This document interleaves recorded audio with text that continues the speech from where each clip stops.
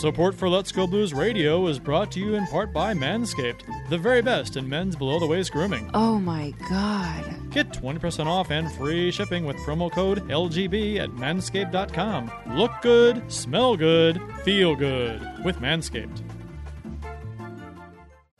As the world's only personalized vitamin platform based on a health assessment and your DNA, ID Life provides its members with high-quality ingredients backed by pure science. It's science. Check out rockinthatidlife.com and speak with Dustin about how you can reach your goals today.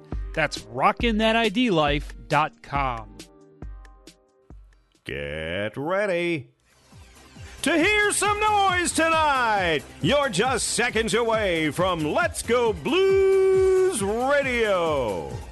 Let's have a Donnybrook. Eric Brewer was so bad. Are we like Oglethorpe? Are we suspended? I reciprocated the dickness. Selfish hockey. That's right, selfish hockey. What did I tell you about stick tape? You don't need it! No doubt about it, eh? You're listening to Kurt, Bill, and Jeff on Let's Go Blues Radio, the original St. Louis Blues hockey fan podcast. Take it away, boys. O'Reilly Auto Parts. Welcome to Season 9, Episode 20 of Let's Go Blues Radio. We're the often imitated but never duplicated. We're the original St. Louis Blues hockey podcast. Support for Let's Go Blues Radio is brought to you by Manscaped, the best in men's below-the-waist grooming. Get 20% off and free shipping at manscaped.com with promo code LGB. Look good, smell good, feel good with Manscaped.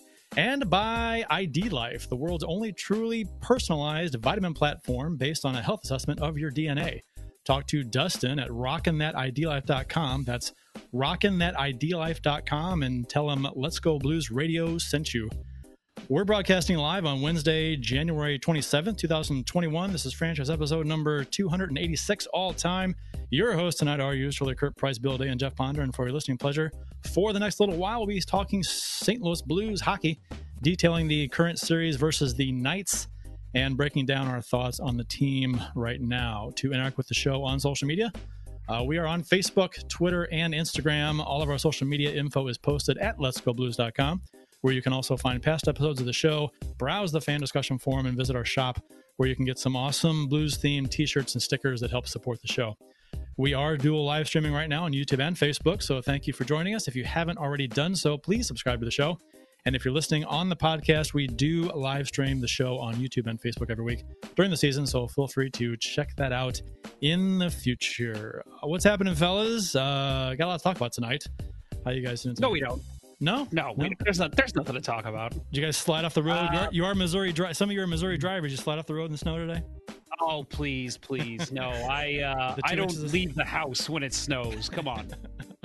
Well, you guys probably have a little less work to do this show, as we have a guest co-host this week. His name is Stephen Walden.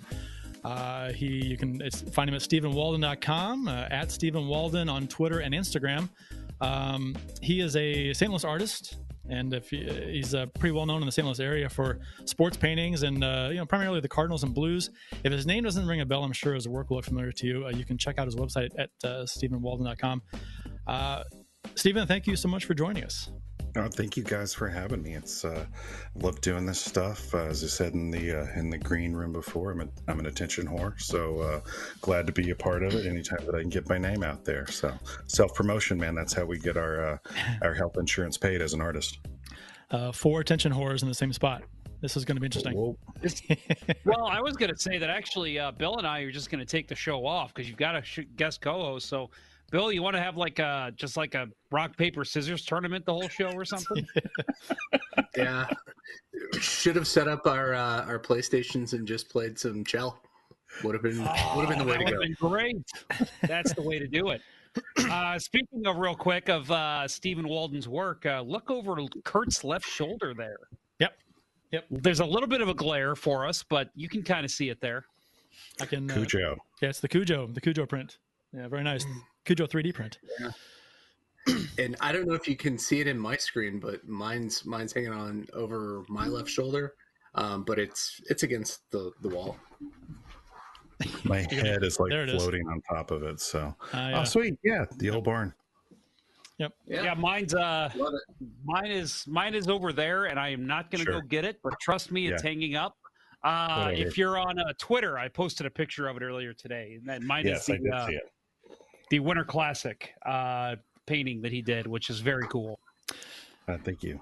So I spoke about this, I guess, a few shows ago, how my girlfriend Amy ordered a print from you, Stephen, which is, we mentioned behind me, for Christmas. And long story short, she ended up with 3 prints. So I contacted you to say thank you and asked if you want to come on the show. And not only did you want to come on the show, you said you wanted to come on and hang out for the duration and talk some hockey. So this should be fun. Yeah. Thank you guys so much. Like I said, for having me, and I'm new to hockey, so I think that my knowledge of hockey had started with Blades of Steel, shing on the NES, and and then carried into NHL '94 and the Genesis, where it's I didn't really play so much as I picked a team that my friend Chad would then use Bob Probert to murder everyone. And then didn't actually. I never lived in a St. Louis, a hockey town, until I moved to St. Louis in '04. And then when the Rams left town, the Blues really went even more to the front of the line in terms of sports attention. I think the city kind of sublimated its anger into like. Cronky, you don't think we can support a sports team? We'll show you, and Yep. and that's when the Blues, I think they experienced an even bigger spike, probably the biggest one that I'd seen until the Stanley Cup. So I'm going to share a few of your photos here that you've shared on social media. So you've got awesome. You and Kurt Warner here with a work piece that you did. Looks like which one's Kurt Warner? I can't tell. That's Mike. I get that a lot. Is it Mike Singletary and Kurt Warner there with the Bears jersey? The sweetness, baby. So, gotcha. Sorry, so close.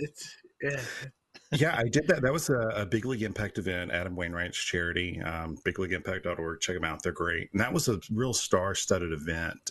Kurt was there. Ozzie Smith was there, not Osborne, was there. Of course, Adam was there hosting a bunch of his Cardinals guys. And he also got John Hamm to come in, which is what people drafted their fantasy football team and played against each other. And John was great. He gave me shit for wearing a Bears jersey. He's like, "Oh, you're awfully brave, wearing a Bears jersey here in St. Louis." I'm like, it's Peyton, man. Peyton gets a pass, It's not like I'm wearing a Roenick jersey. So, yeah. So, I mean, Peyton's, he's in the pantheon.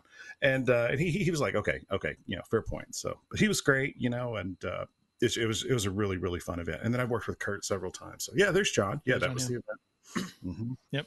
Very cool. And then there's the Adam Wainwright. You and that's cool. That's amazing. You and Wainwright have a unique relationship. I know he's a big fan of your work, is he not? Yeah, he is, and he really helped me get my career started with that photo right there. I had just started painting because I'm an accidental painter. I didn't know that I could paint until 2014. So I've only been doing this for a little over 6 years, and wow. And this was a piece that I'd done for the then president of Rankin Jordan. It was 2015, I believe, was the year. It was when Adam, when he had the injury, when he was batting. And I think he tweaked his knee or something. I can't remember what it was. And he was using the downtime to, as Adam does, to give back to the community. But before that happened, the CEO, she had commissioned me to do a piece of Adam, and she knew which one she wanted it to be. She wanted it to be this one. And when she found out that Adam was going to be touring the facility, she said, is there any way you could have it done so that, when he comes by, he can actually see it? I'm like, yeah, absolutely. And so, the planets aligned. And I said, but I tell you what, I really want to work with his charity. Would you ask him and give him my card and, reach out to me if that's something that he would be interested in doing. And and I knew that he was like coming by like on a Wednesday morning, and it was Wednesday afternoon, and my phone just started blowing up with Twitter notifications. I knew what was happening. Adam had tweeted this out, and this photo. He actually, asked if he could do this, this pose with the painting, and he said, yeah, Stephen, we love the artwork. It's amazing. We would love to have you, help us out with Big League Impact, and it just skyrocketed, and that really got my name out there, and way led on to way, and I was able to use this to then approach other charities and to say, like, I've done work with Adam Wainwright and so on and so forth, and I owe him a lot, and he's a wonderful dude. Even if he weren't a mega athlete or whatever, if he were just Adam who worked 2 cubicles down from me, I would still want to, go to lunch with this guy.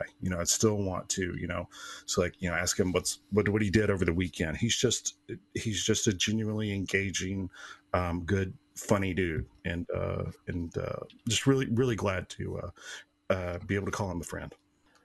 There's with Margot Kidder, you got to, and for the folks on the podcast who can't see this later on, we're just showing some of Stephen's work. The previous one was Adam Wainwright piece doing the clenching. Was it after was it when they won the pennant, or was it the World Series win? I forgot which one. I think that was NLDS. It was not when he struck out Beltran. A lot of people are like, oh, that's the Beltran strikeout, okay. But that happened on the road, and he's wearing the home uniform there. I'm pretty sure that was NLDS against the Pirates, and I think, you guys were just talking about it. It was it was the year that Stan Musial died because they were in the patch. I remember because we were talking about Tarasenko, and how the Blues scored 6 that game, like the day that Stan died. And we scored 6 for Stan and all that. But whatever year that aligns with, that's when that happened. So, but yeah, this is the Margot Kidder. There it is, right there. Yeah. 13. Margot Kidder was able to meet her at the Superman celebration in Metropolis, Illinois, which is held yearly, in years where we're not having a global apocalypse. And they have, people there who were from pop culture and usually have Superman ties. And that year they had Margot Kidder come in, and I knew that I wanted to do a piece because I'm a huge Superman fan, specifically the Christopher Reeve movies, and wanted to see her. And then they had also announced that Sarah Douglas was also going to be there, who, depending on how much people know about, Superman movie lore, she was one of the Phantom Zone villains. She was Ursa in Superman 2. And it was great because she had like a spot right next to Margot when I was walking this up there to get her to autograph it, to take a photo. And I get it signed by Margot, and I'm it's like I'm just totally high from that experience. 7-year-old Stephen is super happy. And then I hear from over my shoulder, like, excuse me, sir, 'cause she's British. And she's like, where's mine? And she totally talked shit to me for not having a painting of her. And I texted my sister immediately, my older sister, my big sister, who, Superman 2 was like a babysitter for us on a VHS when we were growing up. And I'm like, you're never going to believe it. Ursa totally just talked shit to me. So that was a lifetime highlight. And we got some blues ones here. You and Brett Hall. You did a Brett Hall painting. Yeah, Brett's, I think everybody's probably run into Brett at some point or another if they've been in St. Louis, and if they go to a bar in St. Louis. And this was for a blues fundraiser, and it was great. Brett loved it, and he loved the piece, which it's from the clown jersey era. And he said, I remember when he saw the photo, the piece, he was like, oh man, that's beautiful. That's beautiful. I tell you what, I love your painting, and I hated that fucking jersey right there. he said, could you paint me in like the old jersey?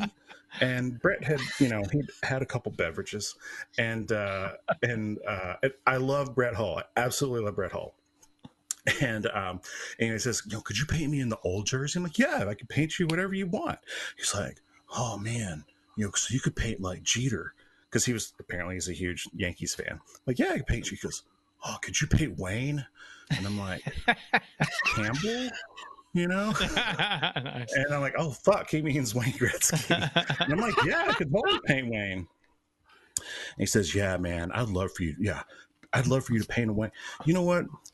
I'd love for you to paint one of me in the old jersey, back when hockey was fun. I fucking hated that jersey. That's it's so funny because he was very outspoken against that jersey when they ditched him for the redesign in 90. Was it 7, 8? So 6.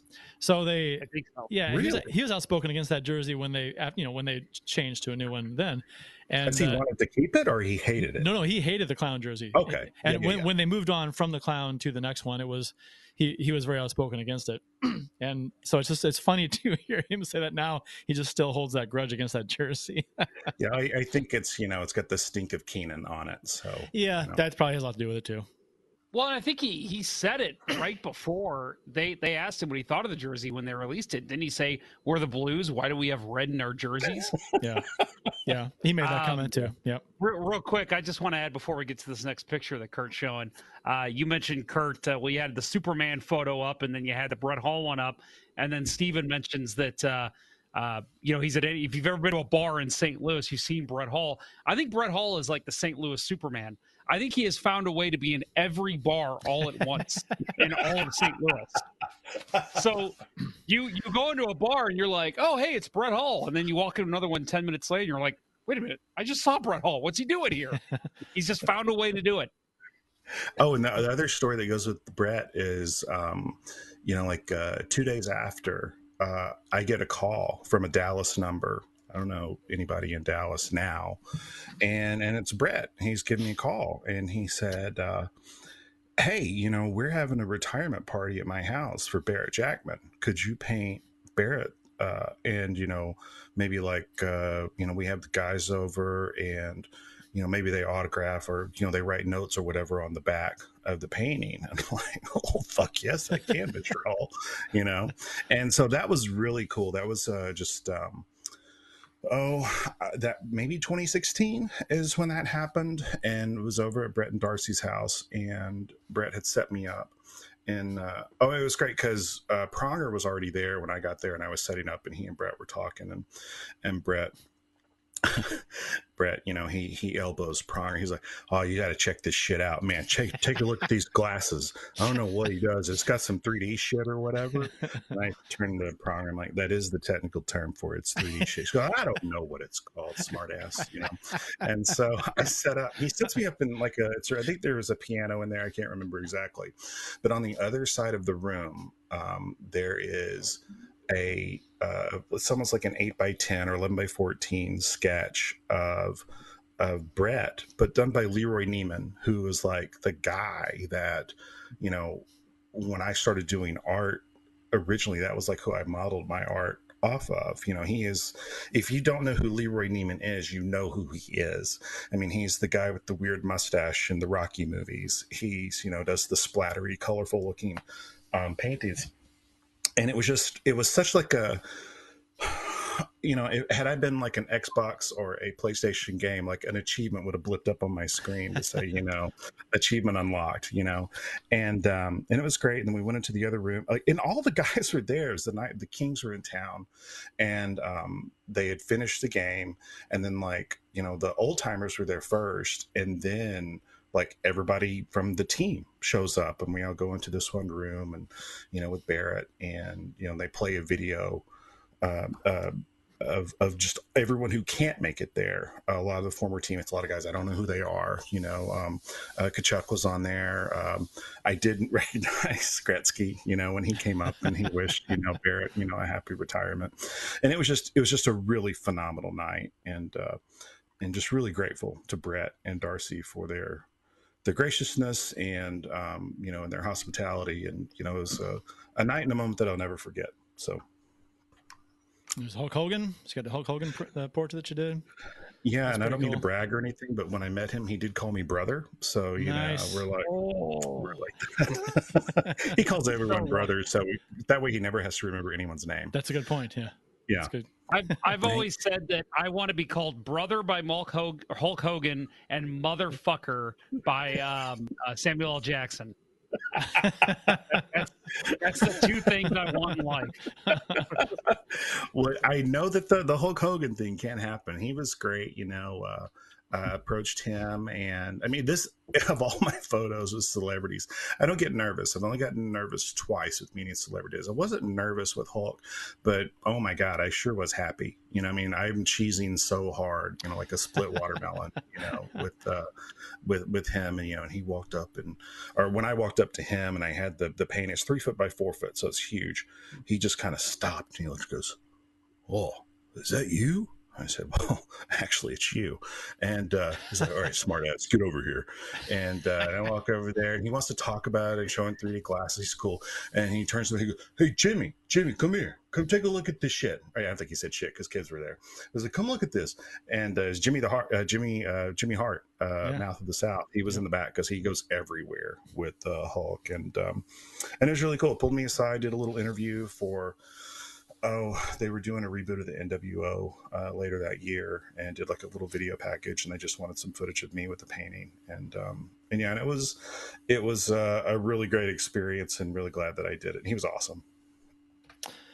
The next one here we got is pretty cool, and we'll just briefly touch on the next couple before we get to the next one. But yeah, the Bill Clinton playing the sax from the Arsenio Hall show. That's pretty cool.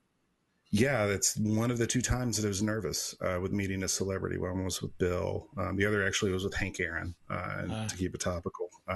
But yeah, Bill was also very cool. You know, he's the condensed version of this is going through the line. I didn't know if he was going to be able to see the painting. The painting had to be left aside because of Secret Service, and it was this whole event that I was attending. And before I could even ask him if he'd seen the painting, or if, we could, do a photo together, he just said, "I want to ask you if, could you stick around a little bit after this photo? Because I'd love to get a photograph with you in the painting." Oh, that's like, cool.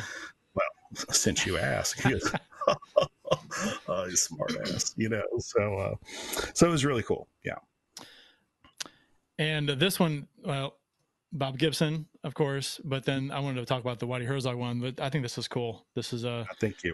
It's a baseball card. I mean, this is from the era when I was collecting cards. I guess everyone was. This is a very popular era for baseball card collecting. But that's for those in the podcast. It's a Whitey Herzog with a Bud Light can on the table. It's not the actual baseball card that was going on. 85, I think this year was 85, 86. Okay. 85 year, 86 release. Yeah. Yeah. And this is just cool. It just kind of captures Whitey, I think. And when it comes to painting some individuals, it's hard to figure out, how do I want to show them? And with managers, they're really boring. They're usually, overweight white guys, and ridiculously in the same uniform as the rest of the team. And it's like, they're usually just like a looking shot. We all remember the manager cards from, our top sets that we had as kids.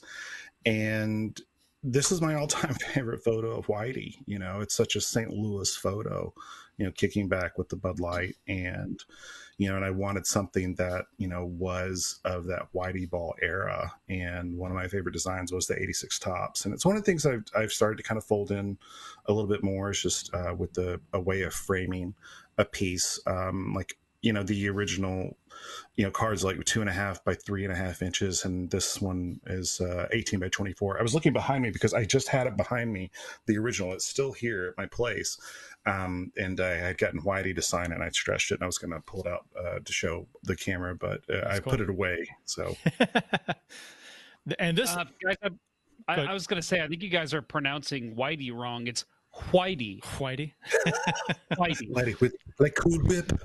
Sorry, yeah. Cool Whip. It's upset. Cool. It's a Cool Whip. It's a Cool Whip. Why?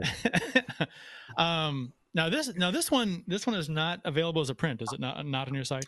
Not yet, but it will be soon. Oh, cool. I dialed back a lot of my print stuff because I was so busy with live events and that was actually where I am still going to shift my career is more live events, public speaking, and public performance art types of things with my work, and pulled back from doing more prints and online sales. But as the economy has dictated, that's pretty much what I have to do. And so this one will be available in the near future. I'm going to be releasing them in stages, and I have a couple of really special Cardinals prints are going to be on the website by the end of the week. So very cool. And let me skip that one. Oh, we'll go because we'll get right to this one. So this is the this is the most recent painting, correct? Yes, yeah, it's the most recent one that I did. It totally. This is, some pieces you do because, you have an event. Some pieces you do as a commission. Some pieces you want to send a message, and some pieces are just whimsy. This one was totally whimsical. I had no intention of doing it until I had just finished doing an Iron Man piece, literally, Marvel's Iron Man, which what I've done to keep myself sane in quarantine. And I did it, also when life was normal, is that I would do a couple of sports pieces, usually for events. And then I would have to do a non-sports piece to kind of what I call clear the mechanism. And I was doing Iron Man, and I ADHD waylaid underway. I bounced to Iron Man, the song, the Black Sabbath lyrics. Oh, wait, I remember at one point I had this kernel of an idea. I wanted to do Ozzy's mugshot. What would that look like? I know that I wanted to do both the straight on photo as well as the profile shot. And this just came to me, and then I think I knocked it out in like 2 or 3 days. So yeah, it's a portrait of Ozzy Osbourne, the famous mugshot of him wearing a blues shirt in the mugshot. So and you, which I was shocked to find out that this mugshot is because he was drunk on Beale Street, and it's just like of the most basic bitch things to get busted for is Ozzy Osbourne. That is such a suburban dad thing, that you would get busted for. Drunk on Beale Street. But this is set up like a hockey card, kind of like the Whitey one before it, and very cool, very cool. I love it. And we're actually going to. This is our promotion. This is our giveaway. So we're Stephen is going to give away a print of this Ozzy Osbourne painting on his website by signing up for his mailing list at stephenwalden.com. So if you sign up for his mailing list, you will be entered to win this print when it's given away in a couple of weeks. And also, you can sign up to win this through our Twitter account. If you follow us on Twitter, we'll have this posted on letsgoblues.com, all this on how to sign up on both Steven's site and through Let's Go Blues Radio. So you can follow us on Twitter, retweet a tweet that we're going to tweet out, tag a couple friends, and then you're entered. So pretty simple. And on Facebook too, same thing. So we'll pick one winner to give a print away, and then Steven will also pick a winner to give a print away. So there's 2 prints being given away. So you have 2 chances to win if you enter on Steven's site and through Let's Go Blues Radio. So awesome. Thank you very much, Steven, for providing the prints for this. This is going to be fun. Thank you. And I'm really hoping that I win your contest because that would save me on shipping. Well, maybe there you go. Maybe we can work something out under the table. We'll Love see. it. Love it. And yeah, you're in Illinois, so in true Blagojevich style, how much do you fucking want for it? Right. Yeah, exactly. Like I said, this is a beaut. For those, again, on the podcast, I'm guessing, Kurt, you're going to probably tweet this out by the time the podcast is posted. This is an awesome picture. When Kurt shared this with us and that this was going to be our giveaway, Bill and I were just blown away. We were like, oh my God, this is one of the coolest ones we've seen from him. And he's going to give it away in our show. So this is very cool. So I'm very excited to have this as a giveaway for us. Thank you guys. Yeah. So here's something. Oh, I just bumped my mic. Here's another thing that to ask you guys. Survey totally put you on the spot, but feel free to answer by the end of the show. What other hockey piece or even non-hockey piece would you want to see me paint? Oh, I've already got one. I know what Jeff's going to say. You're going to say it's a pronger piece, right? Well, no. Okay. Actually, it's not even NHL related. Oh, okay. I'm gonna hire you, Steven. To do you? No, yes. Can you do a nude portrait of me? No, I'm kidding. Yeah, but make sure that the temperature's up because I can only stand to be nude for so long. Right. So. Like one of his French. Oh, you want to be nude? Like one of Jeff's French girls. That's what. No, so I'm serious. So I don't know if you're aware. I mentioned it last week. Yes, The yeah, the Stanley Ponder Ponder Cup. Memorial Yes. Cup. Yep, we do it in honor of my father who passed away from leukemia. I would love for you to possibly put in a painting for our giveaways that we do during the Ponder Memorial Cup, and I will gladly do whatever it takes to make that happen, because I know that the guys that play in this tournament, they will want something like this. So maybe it's just a painting of maybe it's something we could do, afterward. Maybe we can take a team picture of the winner and the winning captain gets it or something like that. Did your Because I dad think play that would hockey? be something to. My dad did not play hockey. I did, Okay. but he played baseball. Okay. Yeah. Okay. Gotcha. So we can work something out. We'll talk off air, but I definitely want to do something with that because I think that would be an unbelievable addition to what we do and raising money for the Leukemia Society. Let's do it, because that's one of the things that has really hurt me spiritually, for a guy that doesn't believe in spirits, is that, unless it's Captain Morgan, is that I'm a fundraising machine. Since I went professional in 2016 as an artist, and a part of that was to help other organizations to raise funds. I wanted to help other people because before, like Bill and I, we were talking before, in the green room about how you've got a corporate job and I had that too, and it sucked my soul dry. And I'm like, I have to quit. I've got to help other people. I was going to be a therapist, and I got my master's to be a counselor therapist. And then I discovered along the way that I could do art. And when I discovered I could do art, I'm like, oh, well, if I'm going to paint, how can I help other people? And that's when I folded it in the whole fundraising aspect. And since I've been doing this with charities, and this is minus 2020, because I only was able to do it for like 10 weeks in 2020 for helping, charities then, because all the events were canceled. But my art has helped raise over $350,000 at different charity events. And so it's really affected me to not be able to do that. So if I could do that for Jeff, for your charity, would love to do that in whatever form that takes. Awesome. Well, I know we've got some listeners of the show that play in these tournaments. So guys, that's something to look forward to. I'm going to work with Steven and get that done, because that is, that's going to be an added bonus, because we had to push back. We're still wanting to do the 2020 tournament. We still haven't done it. So yeah, I heard it was pushed from like March until June. And so, yeah. Well, it was originally in November, and then we had to push it to March. Now it's probably going to be pushed to June, and after that, we'll see. But yeah, it's been crazy. So no, this would be something I know the guys would love.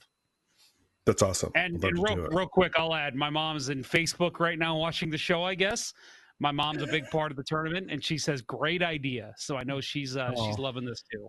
Hi, Mom Ponder. Yeah, we should have had you go last, Jeff, because you can't follow that request. Right. Let's say it again, and we'll pretend like it's new. So yeah.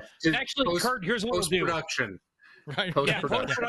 Kurt, put me last, right. And so Steven, just to help Kurt out with his post-production, Steven just asked you guys what would be a great hockey picture for you guys for him to paint.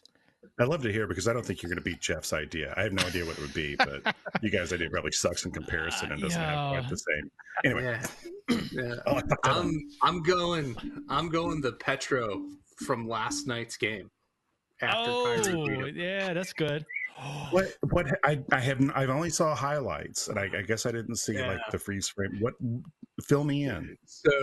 After Kyrou blocks Petro's weak pass coming into the zone, and goes back the other way, beats him going down the ice, and puts one roofs it over Leonard, and then as they're cutting back around the corner boards, Petro throws his head back in disgust. And it was plastered all over Twitter last night. So yeah, Jeff's Jeff's got it modeled for you. It was. I'll use that for my lighting reference. Awesome. Yeah. So I do have one, and it would be a painting of a friend of the show. It'd be of Carlo Koliakovo. Oh yes. When it's like one of the most famous hockey gifts of all time. It's where he look at Jeff, he's cracking up. Where I'm not sure if you're familiar with this, Stephen. Where this is back when he played for the Blues. He kind of went down, slid, goes out of frame, and hits the boards. But there's a camera in the corner boards, and his face just pops up, and he's in sheer pain right against the glass. And it's like, and it's like one of the most famous, famous hockey on Bieber. Yeah. That's a good one too. Yeah. But one of the most famous hockey gifts of all time of that. I was also thinking the Edmonds, Warner, and Pronger Best Sports City or Sporting News cover was a good one too. So yeah, that's a great photo. That was check out your Twitter right now, Steven. I just posted the GIF to your Twitter. Oh, yeah, and I will add to that right now. If you paint that, I will definitely buy one and send it to Carlo Coliacovo. I know he would love it. I know this, Jeff. Yes, I know this one. I didn't know who that was until this moment. Yeah, Jeff interviewed him as part of the our summer series interview series. Was it last year, Jeff? Last offseason? Whenever 2020 was. Yeah. So he was on the show. So yeah, he's a friend of the show. So he's so he's a good sport about.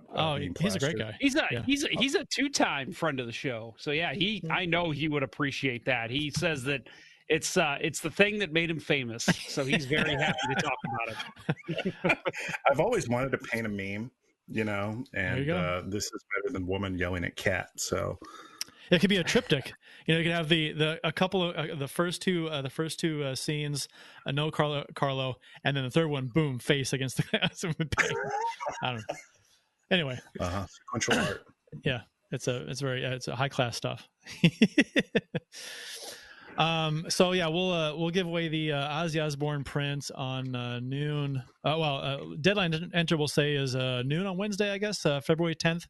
2021, and then I guess we'll on our live show that night we'll announce the winner of the print giveaway, and both winners, I guess. So I'll converse with Steven, and we'll get the names situated for our show. So if that's cool with you. Sounds good to me. Cool. Awesome. So anyway, StephenWalden.com, sign up on his mailing list, and you're automatically entered. And then go to letsgoblues.com, and I will post a posting of the instructions on how to sign up with our complicated instructions for Twitter and Facebook, how to sign up for this. So it's a few steps. Real quick, we got a couple comments that I wanted to go ahead and read for Steven right now. Nicholas Rousseau, who I believe, Kurt, we've had on the show. He's the movie guy. Right? He's a filmmaker. Yeah. He says, I interviewed Steve. He is a nice guy. So, there you go. That's want to add because Nick interviewed me at like 7 a.m, and I was pissed that he'd scheduled it for that early. But he does amazing work. Yeah, he does. Kurt and I've had to do that before for like morning talk shows. Like, hey, we want to have you on, and we're like, oh, great, what time? 6:15. It's like, oh my god. Yeah, yeah. I set the alarm to get up for that. I was like, oh my god. Oh, even earlier than that one. And I think, was it 16 when the Blues had the deep playoff run? They got knocked out by the Sharks in the final. And I remember going down to, and I live in High Ridge, so it was a haul. But going down to the stadium for the morning shoots, Angela Sharp was there, Louis was there, the Blues person, and we were just all just like, oh my God. We just had that morning hangover when you get up so early, you hear birds chirping, you're just pissed off at the birds. It's like you feel sick to your stomach because no one should be up that early. Even Louis was pissed. We've got he had a frown that morning. That was the one time he had a frown. Our friend of the show, Adam Gold, which I want to say Adam Gold is very, very good man. He's doing something. I'm gonna go ahead and say it, Mom. I'm gonna go ahead and surprise you with this. Adam Gold is actually getting a cutout of my 8-year-old son and having the Blues, putting it up in the Blues stands. Oh, which is really awesome. And That's guess cool. what? He's That's wearing a very Let's cool. Go Blues radio shirt now. So He sent me a Yeah. few entries that he's submitted. I'm like, they're not going to accept that. They're not going to accept Yeah. that. The ridiculous well, things. this one they will. So I'm very excited. Yeah. Very, very cool. Very cool of Adam to do That's that. awesome. But he says, hello, I have the Stephen Walden Arena. What's the best way to frame it? He asks. So, Stephen, do you have any good insight for that? Depends on the size. Size does matter, in spite of what she tells you. That I would say that 11 by 4. If it's an 11 by 14 piece, if it's a rolled piece, hit up Michael's, hit Amazon. You can also take your piece to Dogtown Sports and Collectibles. They have amazing framing options available there. They also carry some of my work. Highly recommend them. They're in Dogtown if you're local. Otherwise, standard frame sizes, and then just pick out the style that you like. I like a basic black. You want a frame to enhance, not detract from your piece. Yeah, it's like the Cujo, like Kurt's Cujo back there. Yeah, it's like an art mentor told me that a good frame is like a good suit for a person. It just snazzes it up just enough. I guess we can move on to our official beers of episode number 285. Our official beverages, I guess we should say. This is probably the latest in the show we've done the beverages. Sorry. No, we're good. Jeff, what do you got? If you have any left? I was say I'm on my third already, actually.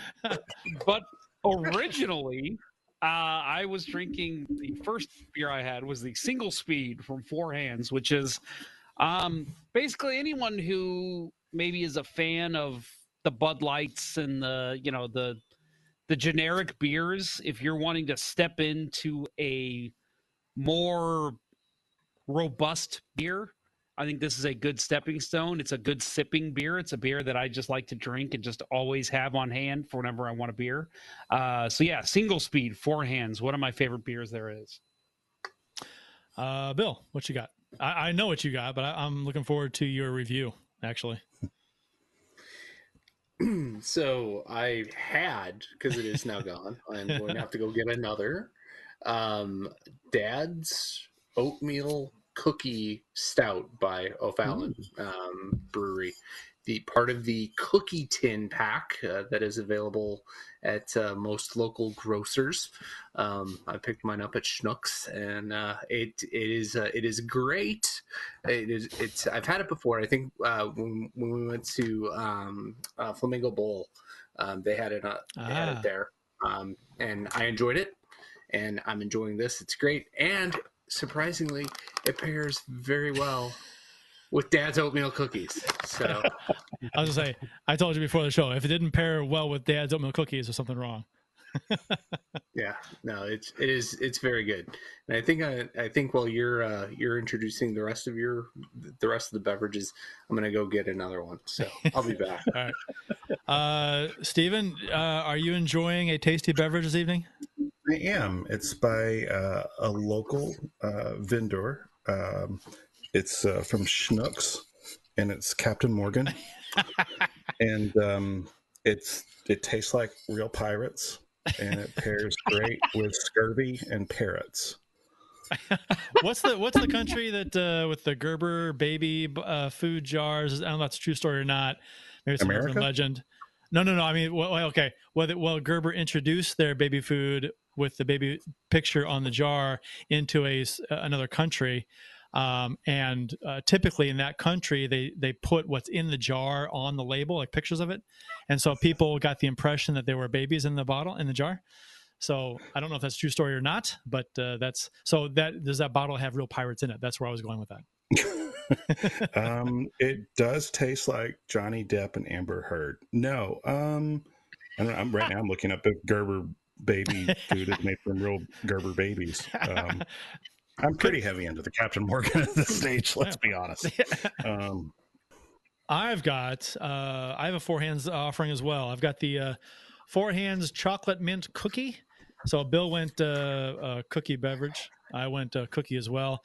But also seeing as how I just ordered Girl Scout cookies for my daughter, and I did pick up some Thin Mints. So that's essentially what this is: Thin Mint Stout. So Thin Mint Milk Stout. All right, I'm going to totally do we're live, but I'm going to ask anyway. Is your daughter still selling the Girl Scout cookies? She is. Do you want a link? All right. Yes, please do. It's all online this year because of they don't want. My nieces have aged out, so I'm looking for a new supplier. Oh yeah.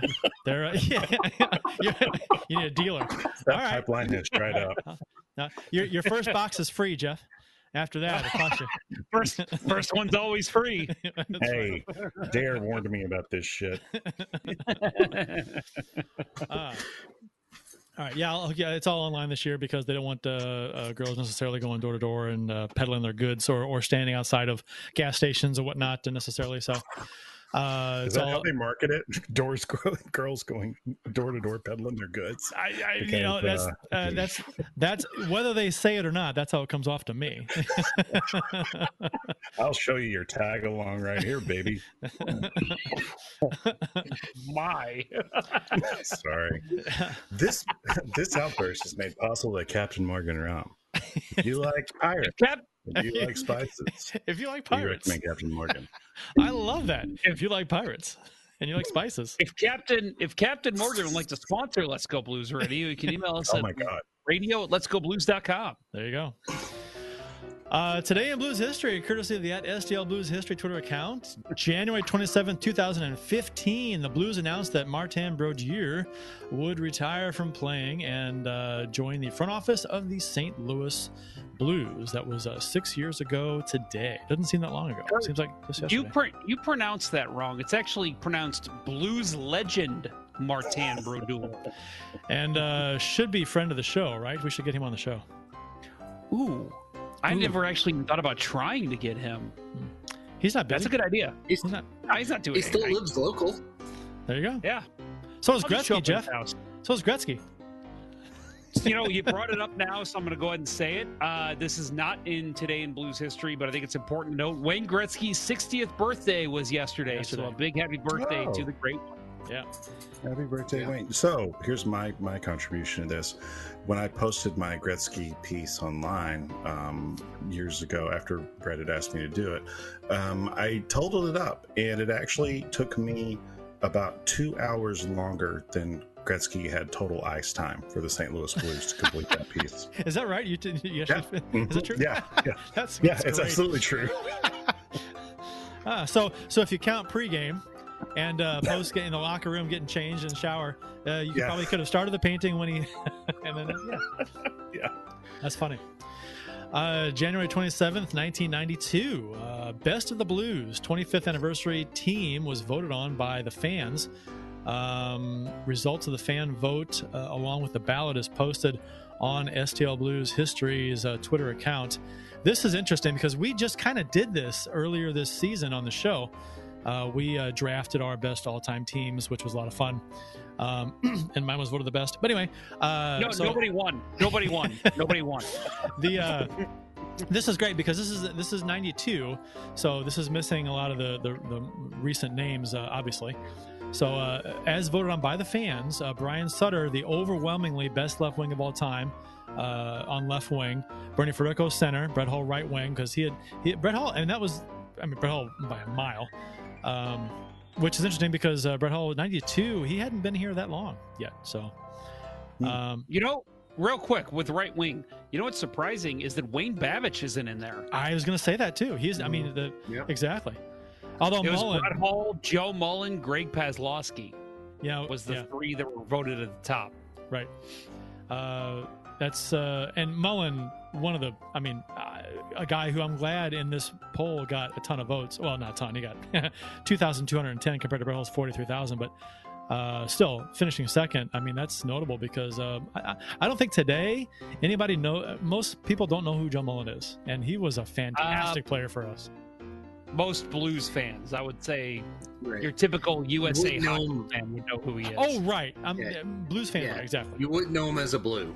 No, and because it was pretty early in his career, had a great start. They just didn't want to pay him when his contract was up, so they moved him. So, which was sad because he had a Hall of Fame career. this lineup is from '92, is what they chose. 92. Yeah. So, what changes would you make? What would you change? Who would your guys be based? Because you said it's, it's been what 29 years. Well, so you know like, what? Left winger. Okay, left wing they got Brian Sutter. Center is Federico. Right wing is Hall. Defense number 1 is Barclay Plager, and goaltender is Glenn Hall. So defense. We'll do 2 for defense. So it's Bobby. Actually, Bobby and Barclay Plager. Okay. And Scott Stevens was ranked number 3rd, which he only spent 1 season here. Right. Well, Stevens is so good. And it was that season, right? Yeah. 91, 92. And that's recency bias, I imagine. Yeah. Yeah. So as far as what changes I would make, Pronger and McInnes on defense in a second. Absolutely. In a second. Goaltender, that's tough. I mean, I don't know. I mean, there's an argument for Bennington because he won the cup. Cujo, Fior, you got Bennington winning the cup. Hall, as though, is one of the all-time greats in the NHL. Liut, Brian Elliott. Brian Elliott. Exactly. So, yeah, I mean, you know what? I don't know if I change the forwards. The top forwards is tough. Sutter, Federico, Hall. That's pretty much the tops right there. I mean, all their numbers are retired. I agree with Kurt. Best was yet to come with defense. McInnes, Pronger, maybe somebody would want to make the case for Petrangelo's Blues career, but I think McInnes, Pronger is number 1, 2. Yeah. And then goalie, it's kind of a toss-up, like you said. Elliott, Hall, Liu, Bennington, Joseph, Fior. I mean, there's a lot of names. Jablonski you could put in there. We've talked about this. The Blues have had some amazing goaltenders come through. Just they haven't spent a ton of time here, most of them. So, right. Blues legend Martin Brodeur. Yeah, exactly, Brodeur. And Adam Oates finished 2nd in the center rankings, by the way, by just barely, like 80 votes shy of Federico. So, and I guess if there's a change at center, I mean, I don't know how you can supplant Federico, but if you do, then the fans got it right with Adam Oates being 2nd, I think. So, but then again, there's O'Reilly we've talked about this with our draft at length. He's only been here a couple of years, couple full seasons. So, how do you rate that right now? So, but he is Pierre Turgeon. Turgeon would be in the mix as well. Exactly. Yeah. It's a fun discussion. I love it. And he also has the ballot on the Twitter post as well, which is interesting to see who was on the ballot to be voted on. So check that out. STL Blues History on Twitter if you get a chance. January 27th, 1984. The St. Louis Blues set a team record with 5 power play goals and score 8 goals in the game, but still lose 10-8 to the Minnesota North Stars. Highest scoring game, both teams combined, in St. Louis Blues history, and the Blues were the first NHL team in history to lose when scoring 5 power play goals in a game. So, typical. That's so St. Louis Blues. Trailblazers. Yeah, right. Exactly. So I want to add real quick. Who are the goalies in that game? I don't know. I'm gonna look it up. I'm gonna go Rick Wamsley versus Don Beaupre. Let's see if I can get this. Ooh, that's a good one. It's hard to deny that's probably who it was. Bill knows his goalies. He knows his goalies. Yeah, he does. I'm gonna say yeah. I'm not gonna look it up. I'm gonna say yeah, that's right. Yeah, he's right. Bill's right. I'll let you know. Move on. I'll give it an update. Wait. I don't know if he was here. Hines. I'm gonna go off the board. Say Hines. Hines and go for the Blues. Was that 84? Was he here 84? I don't know. No, he was gone by then. Really? Okay. So we're getting ready to, I think, break here, but I want to add real quick. We got a couple comments I want to get to. Derek Andrew over at the Facebook chat. First time watching. So we have a new live listener. Derek, thanks for joining us, man. Appreciate it. Well, we got he also says, met the great one in 2019. Interesting story. I told him, let's post it. Let's see it. And Austin Lynch over in the YouTube chat. Sorry I'm late, but I just got home from work. Austin, you don't have to apologize. I'm sorry we didn't wait for you to get off work. I'm telling you, you better be prepared because when I yank it out, everybody in that audience, with the exception of my wife, is going to be running for the exits.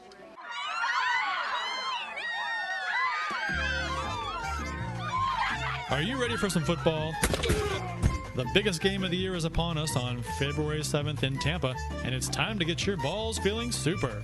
Our partners at Manscaped are here to tell you to join the already 2 million men who trust Manscaped products for their below-the-waist grooming needs.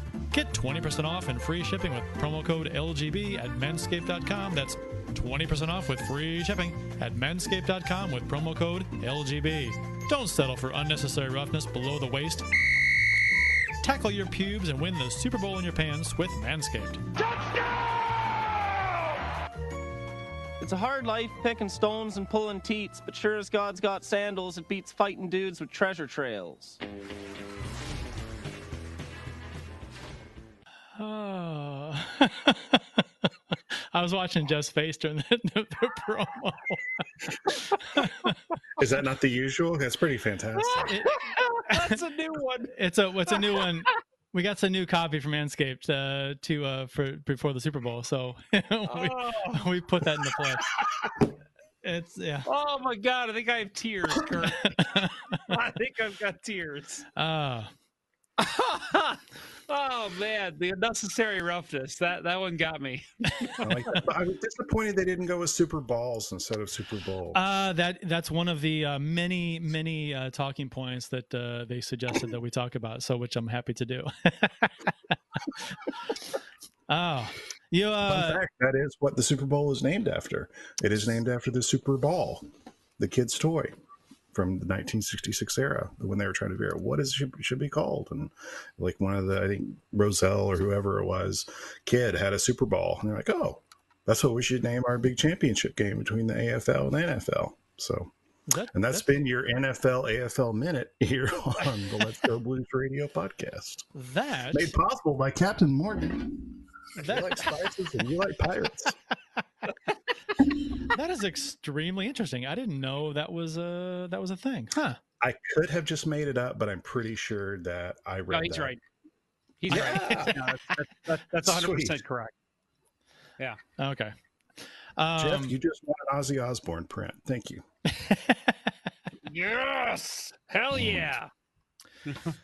So have you heard of Manscaped, Stephen?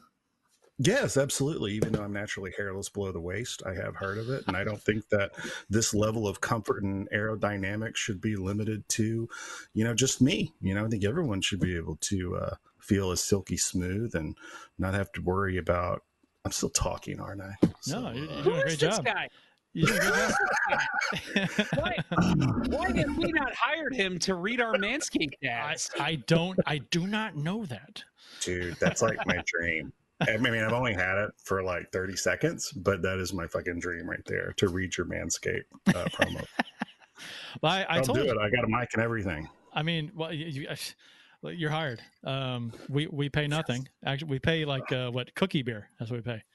So yeah, I'm in. No, but for those of you who haven't checked out Manscaped, do so. Manscaped.com, 20% off with free shipping. With promo code LGB, it's a great way to try out the products, from shavers to lotions to shampoos to body washes, facial wipes, body wipes, cologne, which is a new offering from them. Fantastic stuff, really high quality stuff. And they have packages you can kind of push stuff together to kind of sample things and try things out. Give them a try, manscaped.com. Great products, great people. I mean, dealing with them with being the sponsor of the show, so much fun. So give them a shot. Get a package for your package. Get a package for your package. Look at this. You're writing copy on the fly. Look at that. That's awesome. I'm supposed to be the creative one, and I'm the only one that doesn't come up with anything good. I mean, how old are you now? I mean, you've got how many years that you've been trying? I'm 22 right 22? now. So that is not. Yeah. No, I don't. No. You're okay. Part of a grown man has a Ninja Turtle statue hanging up in his office. Oh man, that's all I gotta ask you. If we're talking Ninja Turtles, here, I'll do this. I'll take the camera off. Oh, we're doing this. We're doing this. Can you see it? Oh, sweet. Can you see it over there? What's that in the left corner there, Kurt? What is that? Oh, is that you? That's a cardboard cutout of me. What's the cabinet? What's the game? That's a multicade. I made that. The it's got about 8,000 ROMs on it. So. Oh yeah, I'm all about the MAME. Oh God, yeah, I can play just about any classic arcade game I like, which I. Hey, save some pussy for the rest of us, there, Slugger. Hey, I don't know about that. You got it. I can't respond to that. That's well done. I'm Very sorry. Good. We can bleep that out. This guy is meant for this show. He really is. Really is. I have to make. I'm just compensating for my lack of hockey knowledge. You guys are ripping off guys from '92, and I'm like, I don't know. Was he on like Gretzky's All Stars with Bo Jackson? I might know him. So. See, that's what we do every show. Is we overcompensate for our lack of hockey knowledge with jokes. I love it. And okay, enough comedy jokes. That's a Steve Martin line for those who are older than and recognize. Remember Wild and Crazy Guy? Blues. The Blues are now going to allow 1,400 fans in the building for upcoming homestand. What do you think about that? Huh? They're going to allow fans in the building. Now they have been allowing a handful of first responders, social workers, and medical workers, frontline people, to reward them. To reward them for the work they do. Obviously, social distance and spread out throughout the arena. But now that, excuse me, 1,400 people will be allowed inside the building for the upcoming homestand. I guess until something changes, either will they allow more or less. But your thoughts on this? I wonder how far apart you can spread 1,400 people. I'd imagine pretty significantly. Oh yeah, I think even in the lower bowl, I think you'll still be able to spread around 1,400 people pretty well. Because you got to figure some people are going to be people who know each other, work together, maybe their family, so they're going to sit by each other anyway. And I know that I've been reading that they're basically going to. Season ticket holders are going to have options to come to a couple games, which will be nice. So you got to figure 2 to 4 to 6 people right there will be sitting by each other because maybe they buy them all together. Right. I love this, and so I'll add real quick that friend of the show, Eddie Garcia of Fox Sports Radio, messaged me during the Kings series. He's a big Kings fan. He lives out in California. And said, "Hey, I'm shocked. You people are having fans in the stands out there in Missouri, huh?" And I'm like, "Yeah, we are. It's at the time it was just the frontline responders or the frontline workers, and he was very surprised to see that. Obviously, California is in a much different state than we are. Yeah, quite literally a different state than we are. Geography facts with Jeff Ponder. You like California, that? You like Missouri, that? Different states. You like that? You don't get this anywhere else. Yeah, this is the kind of information you don't get anywhere else. That's right. I'm the wrong person to ask about this. I'm so sanctimonious when it comes to this thing that I'm like, was it made on the day after that Missouri was touted as last in getting out the vaccine? I mean, is this our prize? I think I heard. I did read today. Sorry, Jeff, I cut you off. Oh, you're good. You're good. I did read today that I think was it Missouri, or maybe it was St. Louis. I can't recall the headline, but it's 19 days in a row. Was it that they've had a reduction each day in hospitalizations? I think so. Something's trending in the right direction. Hopefully, anyway. So that maybe there's something to that decision, because it's been a couple weeks where they're trending in the right direction, I guess, in Missouri, so to allow them to do that. So, or at least in St. Louis. So I when I first heard that, I was like, really? Because it's we're spiking nationwide. So, and like you said, Missouri is not doing well at all with getting the vaccine out. So, which you would think maybe in the short term, if cases are down or hospitalizations are down, but if they're slow to get the vaccine out, then you got to wonder if we're due for an uptick in a few weeks or a month or whatever. So I don't know. We'll see. By having super spreader hockey game events. Yeah. Well, like I said, it depends.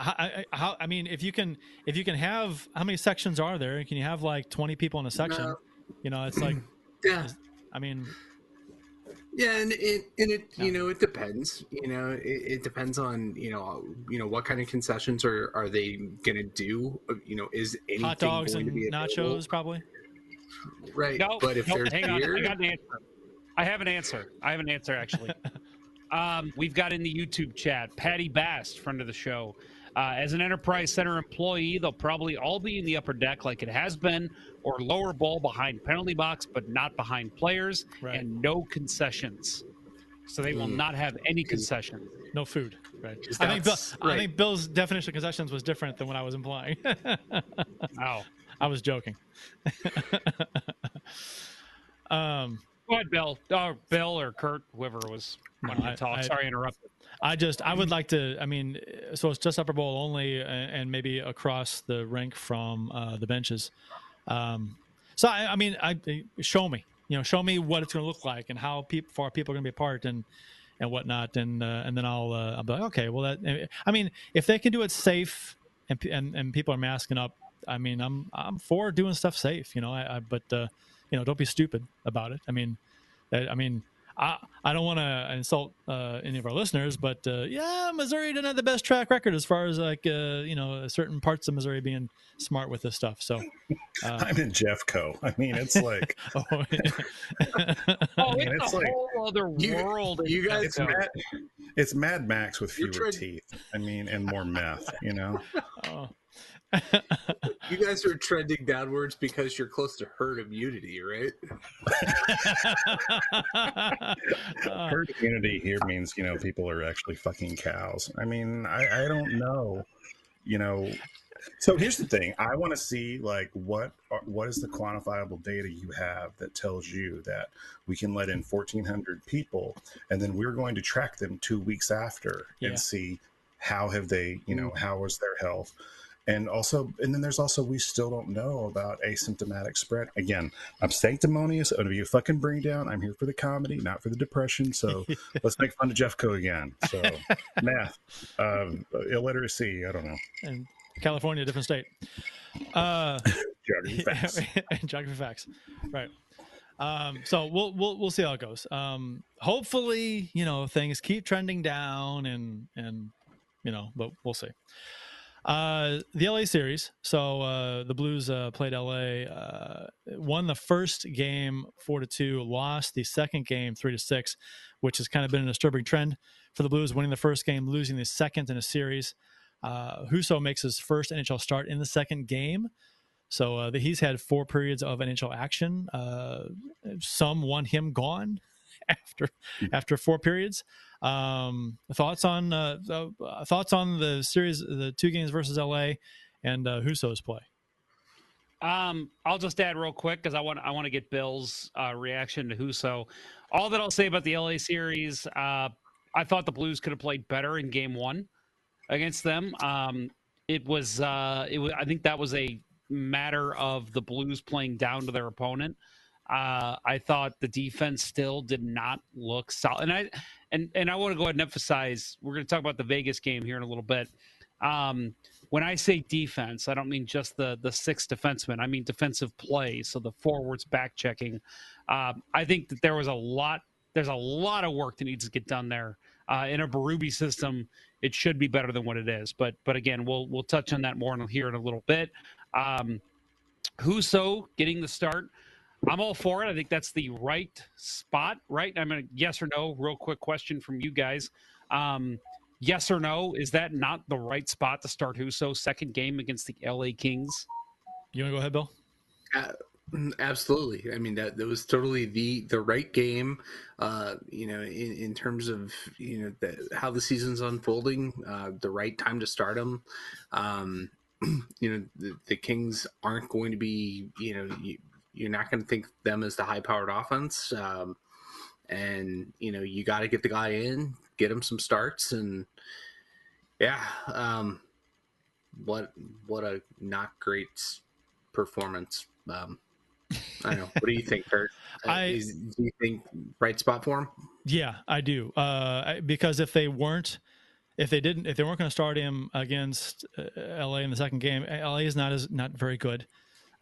If you're, and it's a second game against LA, Bennington just played the night before, the 2 nights before, and you got 2 big games against Vegas coming up. You're going to play Bennington in both of those, so you can give him some rest before those, and then you can start him against what's it, San Jose got coming up next weekend, I think.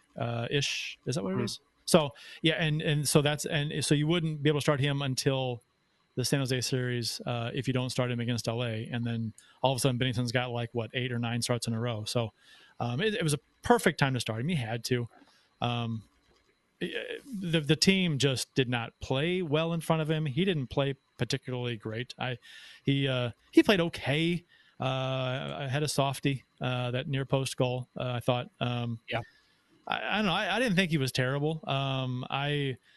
I thought the team in front of him was bad. I thought that defensively, I have not been happy with the Blues play since game 1 of the season. Yeah, I agree. I mean, they've played, including game 1.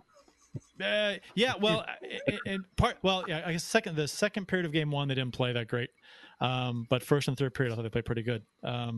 So they haven't played a full game all season, in my opinion. At least they played a full bad game. They haven't played a full good game. So I think that's kind of been, I mean, sorry to interrupt, but I want you to continue after I say this. I think that's kind of been their MO, right? The last 2 seasons, even when the year they won the cup, it was they've always had a bad second period. It's rare we see them have a good second. And so it's, hey, they played 40 minutes of excellent barnstorming hockey, but that 20 minutes is what killed them. And even in the wins, I mean, again, we'll get to last night. Now, maybe the third period was the problem, but they played some solid hockey for about 45 to 50 minutes. And outside of that, boom, that's all the Vegas Golden Knights needed to come back and change that. And I think we've seen that all season, and we saw it all last season. Yeah, and we talked about – go ahead, Bill. I was just going to say, the disturbing thing to me, going back to Jeff's point about, the defensive play, the all-around team defensive play, the middle of the ice in the defensive zone should be owned by the defensive team, and the Blues are giving it up way too easily. I mean, the Kings were great at getting in there. I thought, to finish off the thoughts on Husso, giving up that leaky goal, that softie on the short side post, like you said, Kurt, I think that hurt his confidence, and then from there he was just off kilter, and his game got worse as the night went on. He was too deep in the net on a few of those goals, not positional. Is it time to run him out of town? No, he's a rookie. Give him some opportunity to get a few more starts and get comfort. But man, a game he lost his confidence right away. The team didn't play well. The team hasn't played well. And then fast forward to the game last night. Max Pacioretty twice was able just to get right into, the low slot and bury passes. And that should not be allowed to happen. And Blues teams in past years aren't going to give up that ice. I thought when the Blues made a little bit of a comeback against LA in the second game and made it 5-3, Husso didn't allow a goal in the third period. So I guess that's maybe something to build on because the Kings got the empty net goal to make it 6-3. But maybe that's something to build on for him. But I don't even think you can accurately analyze Husso with the way the team's played in front of him. Because like you said, Bill, the defense has been loose. They've been lax. The coverage, they get caught puck watching, it seems like, and the guys sneak in the soft area between the forwards and defense that they're leaving open. And a perfect example with Pacioretty's goal last night. That's been happening a lot. So, Husso has not impressed me, but it's been 4 periods for him. Some people, social media is toxic, but I mean, they want him gone. And I'm like, Gee, it's been 4 periods. I mean, it's just, I know since the Cup win, I've been kind of the optimist, which is, if you listen to the history of the show, that is usually not the case. But I will say this team is pretty much right where I thought they'd be. So I'm cool with them writing Husso right now as the backup and seeing how he does. I mean, one loss, and they were going to lose that game against Colorado. He came in anyway with the way they were playing. But the game against LA, again, the Blues did not play well. They have 8 shots through 1.5 periods. I mean, halfway through the game, they didn't have any offense generated other than the Shen goal, and then there was a chance Shen had early in the first period, and that was it. So I don't put that on Husso. You have to expect as a rookie goalie. I think back real quick, not to talk too much about men's league hockey, but there was a time a couple of years ago, our goalie got hurt in the middle of the game. And I put the goalie pads on, and I said, guys, we're going to finish this game. We're not going to forfeit. We're not going to skate 5. And I am an awful goaltender. I am awful. But my team stepped up. I faced 6 shots through the rest of the game, gave up 4 goals, but we still won because they played solid defensive hockey. And that's what you expect from any hockey team. Not saying Ville Husso's a bad goalie. It's just you've got a rookie back there. You need to play your best hockey and give him the confidence he deserves. And he'll find it himself.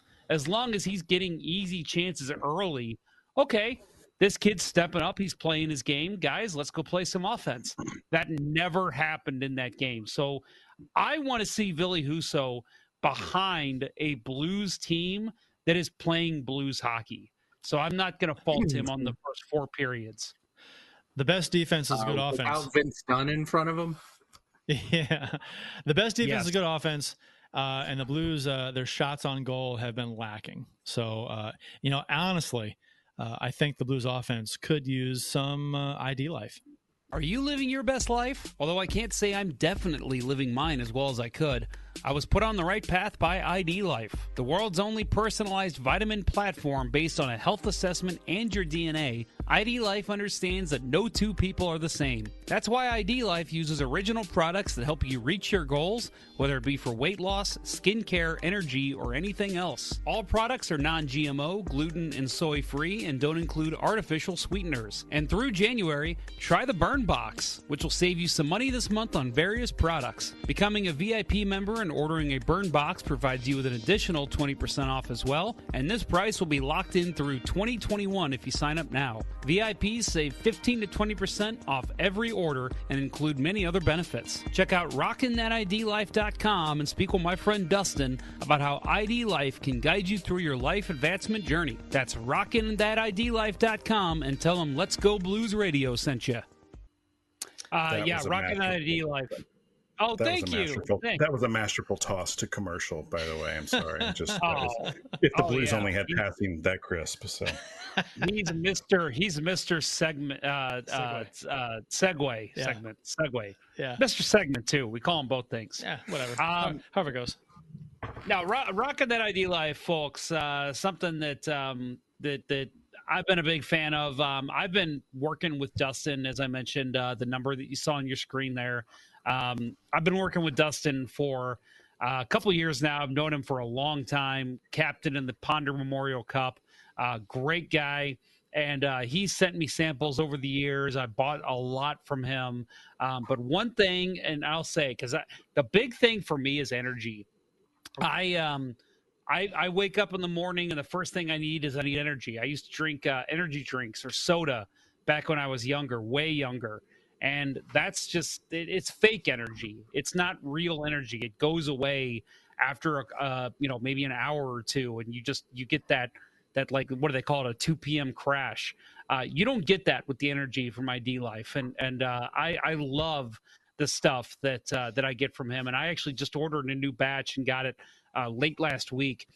They've got a mixed berry that's for the energy that I really like. It's good. I know Kurt and Bill, you've tried it as well.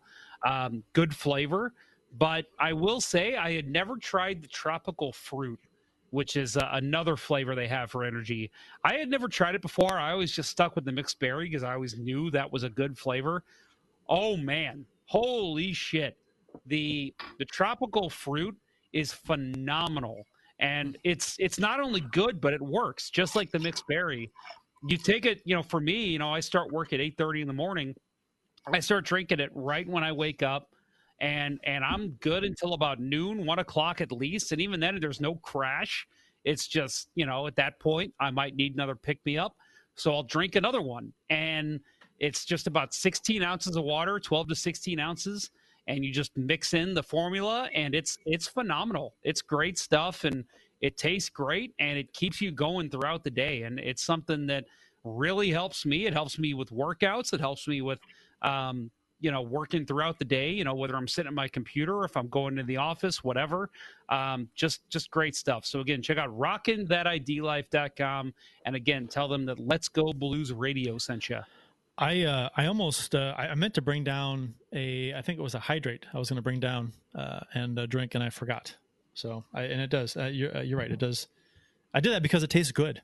I wouldn't do that if it didn't taste good. But it's some of the stuff that you get, these powders and stuff that you mix with water and for a energy drink or whatever, they don't taste quite right or they don't taste good. But this is good stuff. So the Blues last night had a 5-4 shootout win versus the Vegas Golden Knights. Vince Dunn was scratched in this game. I think the writing was pretty much on the wall for this. Would you guys not agree about Vince Dunn? Oh, if I was Berube, and again, I've said before, if Coach Ponder were in the NHL, I would be the most ruthless asshole. We'll talk about later in the game. But when Perron, even after scoring goals, when he took that horrible delay of game penalty late in the game, I would have sat his ass and said, "You're not in the shootout. You're not in overtime. Sit your ass on the bench. I don't care that you're a veteran. You need to learn from your mistakes." And same thing with Dunn. After that horrible defensive showing in the game prior, and just, again, leaving your rookie goalie out to dry, I would have told him, "You're done for the game. I'm going to play 5 defensemen. I'll put O'Reilly on defense before I put you back out there." Would you have sat Gretzky had he stayed here or had the series continued after he lost it at center? That's a great question. Because if you're a hard ass and you're going to sit Gretzky for turning the puck over to Yzerman, who shot. Are you asking because so obviously that game ends in overtime, and let's say that was game 6, so it was game 7. Yeah. Do you bench Gretzky because of that mistake? I wouldn't bench him. I would definitely not play him for the first 10 minutes of the next game. Man, that's a good way to get fired if you lose that game. And again, that is why I will never ever coach in any professional hockey. I know that for a fact. You're never going to get fired for playing Gretzky. You will get fired for benching him. Hard ass only goes. Mike Keenan was a hard ass, and that he's super popular. Yeah, that didn't work out too well. I'd spent a season coaching my old high school, and I benched a kid after he turned the puck over, fell down when he was trying to skate back to get the breakaway, and they scored. He came back to the bench, and I yelled at him, and he chewed me back out. I benched him the rest of the game. Wow. And I had his parents shouting at me the entire rest of the game. "Why isn't Jeff playing? Why isn't he playing?" And I probably shouldn't have used his name, but whatever. This was 12 years ago. You used your name instead. Yeah, right. Yeah, right. I used my name. Yeah. And yeah, I mean, even then, it was like, dude, you're coaching high school hockey. These kids are paying to play. Like, you should still be playing these kids. But it was like, no, he fucked up. I'm not going to let him play. I was all for the Dunn benching. I'm a huge Dunn supporter, to be honest. But he's gotten off to a rough start this year, as has half the team. But Dunn has been noticeably bad, making glaring mistakes, turnovers, bad spots on the ice. So Okay, so he's in the doghouse for bad play. So Yep. I'm going to toss this one out there to my Blues historians.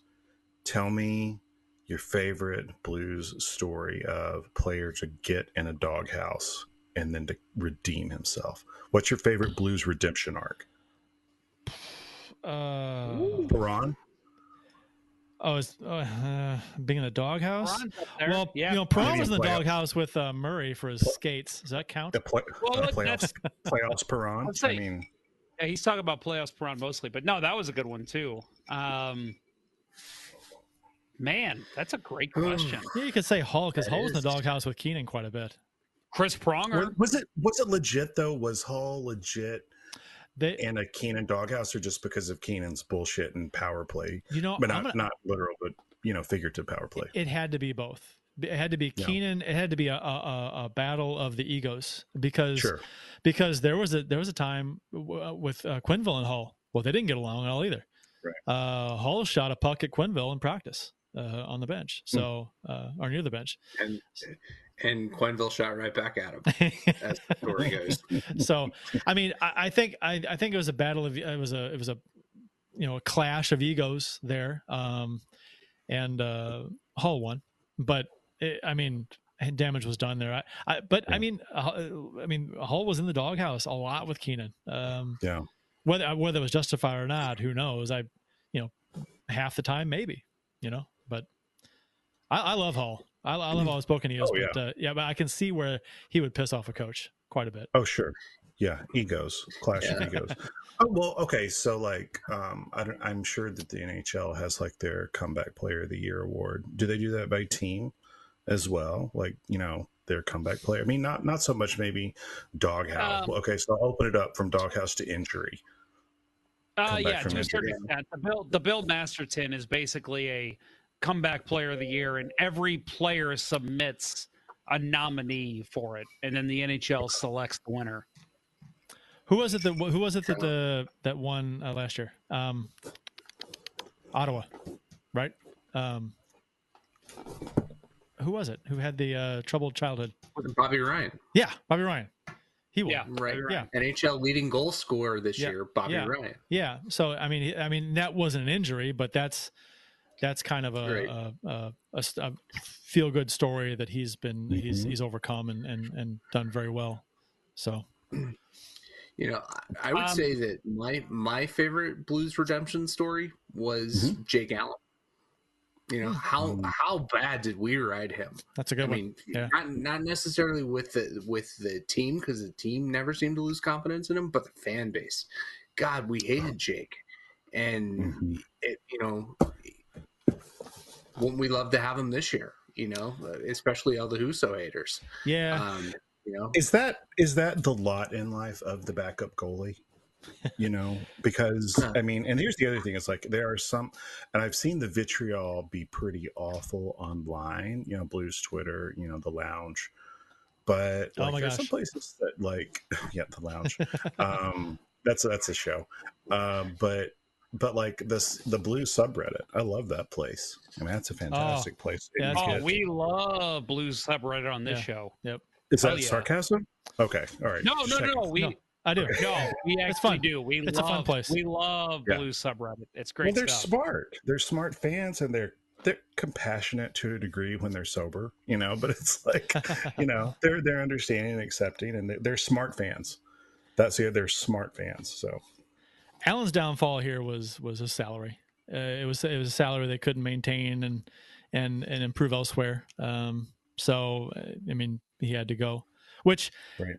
You can't sacrifice, improving your forward position or your defense to keep a backup goalie. He makes what I'm looking at now. He makes his cap hit is 2.3. Well, he's still under contract, right? With his previous contract, 4.3 with the Blues. So his new contract and we'll pay him 2.875. So. That's close to what he should be making, 2.5, 2.8. So that's better for him. It was just too much here. We need the cap space. While we're kind of going down a rabbit hole here, I think there's a couple comments that I want to get to. We've got a Let's Go Blues Radio first here, Kurt and Bill. Oh. Yeah, 200 and you said at the beginning of the show, 286 episodes. Yeah, I think. Yep. Yes, 286. We've got 2 comments of the show. 2 comments. So I can't decide. That's unheard I of. spent the last 5 minutes trying to decide, and I can't do it. So back when I was talking about Wayne Gretzky, and I would have benched him for the first 10 minutes of Game 7. Divide by 0 in the YouTube chat says Gretzky then leaves for New York. Right. Yep. Right. Yep. Because he would have definitely left because of me. And then Adam Gold over in the Facebook chat says, Steven, paint Eric Brewer digging a puck out from the back of the net for Ponder. That is fantastic. Yes, because that is like the epitome of about 4 years of Blues hockey right there. Yeah, a bad player on a bad team. One of the worst eras in Blues hockey. Yeah, I listened to the last show, and I think the patron saying a fuck ups Eric Brewer was mentioned on that one too. he rears his ugly head on this show every now and then because he's an easy target. I don't feel good about it, but it happens. Hey, Kurt. Yeah. Hey, Kurt. Yeah. Eric Brewer was so bad. How bad was he? That used to be part of the intro. I think it still is. I heard that part. I think it's part of the podcast intro. It's not part of the live show intro. Yeah. Yeah. So trade rumors with Dunn. You guys buying them? The rumor is first round draft pick or equal value NHL player. Okay. Well, would you like to see Dunn traded, or where do you stand with this with Dunn? Well, I'll just add real quick on this that it's important to say where these rumors are coming from, because typically it's fans, it's bullshit for the most part. Andy Strickland did tweet this earlier today, so And I feel like Elliot there's a friend of the show. Yeah. Oh, Elliot Friedman. Yeah, Kurt, Elliot you're Friedman right. tweeted it I'm last sorry. night. Friend of the show. How Andy Strickland. dare I? Friend of the show, Andy Strickland, tweeted that out. Yes, and Elliot Friedman, as Bill said. I think there's some legitimacy behind it because of that. But, and I've said on the show before, I think Vince Dunn's not longed for a long Blues career here. I think with Scott Perunovich coming up and other players coming up, I think he's the guy that you could see moved eventually. But I don't want to see him traded right now. I think he's had some struggles early on. And we've seen Vince Dunn kind of reminds me of Jim Edmonds in the sense that he's always been a slow starter to the season. I'd have to look at his analytics. But if I remember, every year we talk about how Vince Dunn needs to be benched, but then halfway through the season, he's just flying up the ice, causing a ton of offensive chances for the Blues. So I think right now is probably not a good call to make a trade, but I do find it interesting that they might be taking offers. I think I've said many times that I'm not against trading anyone as long as it makes us better now and in the future, because that's the whole point, right? So granted, there are guys that I like and I'd like to see stay, but if we're going to get better, well, I'd be selfish to. So I think I don't want to see Dunn traded unless we get better by moving him. And if we move him, then what do we need to get better right now? Stay-at-home defenseman, probably. A good stay-at-home defenseman. Can you get that for Dunn? I don't know. Maybe. Would you trade Dunn? Would you trade Dunn for Joel Edmondson right now? Oh, No. He's having a good year with with Montreal. Everybody on Montreal's having a great year except for Victor Mete, who can't break into the lineup. And what I was going to say is, that there are a couple of young defensemen just like Vince Dunn. Dunn's had his chances and hasn't played well, but there are a couple of guys out there that haven't had their shot. Victor Mete being one, can't crack the lineup, and Travis Dermott on the Maple Leafs can't crack that lineup. I think that the the rumor being leaked is probably motivation to Dunn. Wouldn't be surprised to see him back in the lineup tomorrow night and see how he reacts. I think he's back in lineup, but yeah, I think that if there's a deal to be made, I don't think you're going to get a first round pick out of him. It's probably going to have to be a like for like kind of trade, and you'd probably see a move for somebody like Mete or Dermott. Is Vince Dunn not like the perfect player for Toronto? I mean, in terms of like. No. Absolutely, he would be. I know. You mentioned Toronto. I'm like, man, yeah, I can see him going to Toronto, and I can see him making mistakes on the ice for Toronto. Exactly. I can see it. I can see him making mistakes for another team. He should be in charge of trade negotiations. Yeah. I mean, no, seriously, they've had a major hard-on for him since he beat him in overtime, his rookie year. Yeah. The local kid comes home and beats us in overtime. He's a legend. Yeah. I that's interesting. Real quick, we've got some comments on this before we move on. Brian Roberts in the YouTube chat says, I don't hate the idea of trading Dunn. His type of defense is redundant on this team with guys in the minors who are cheaper.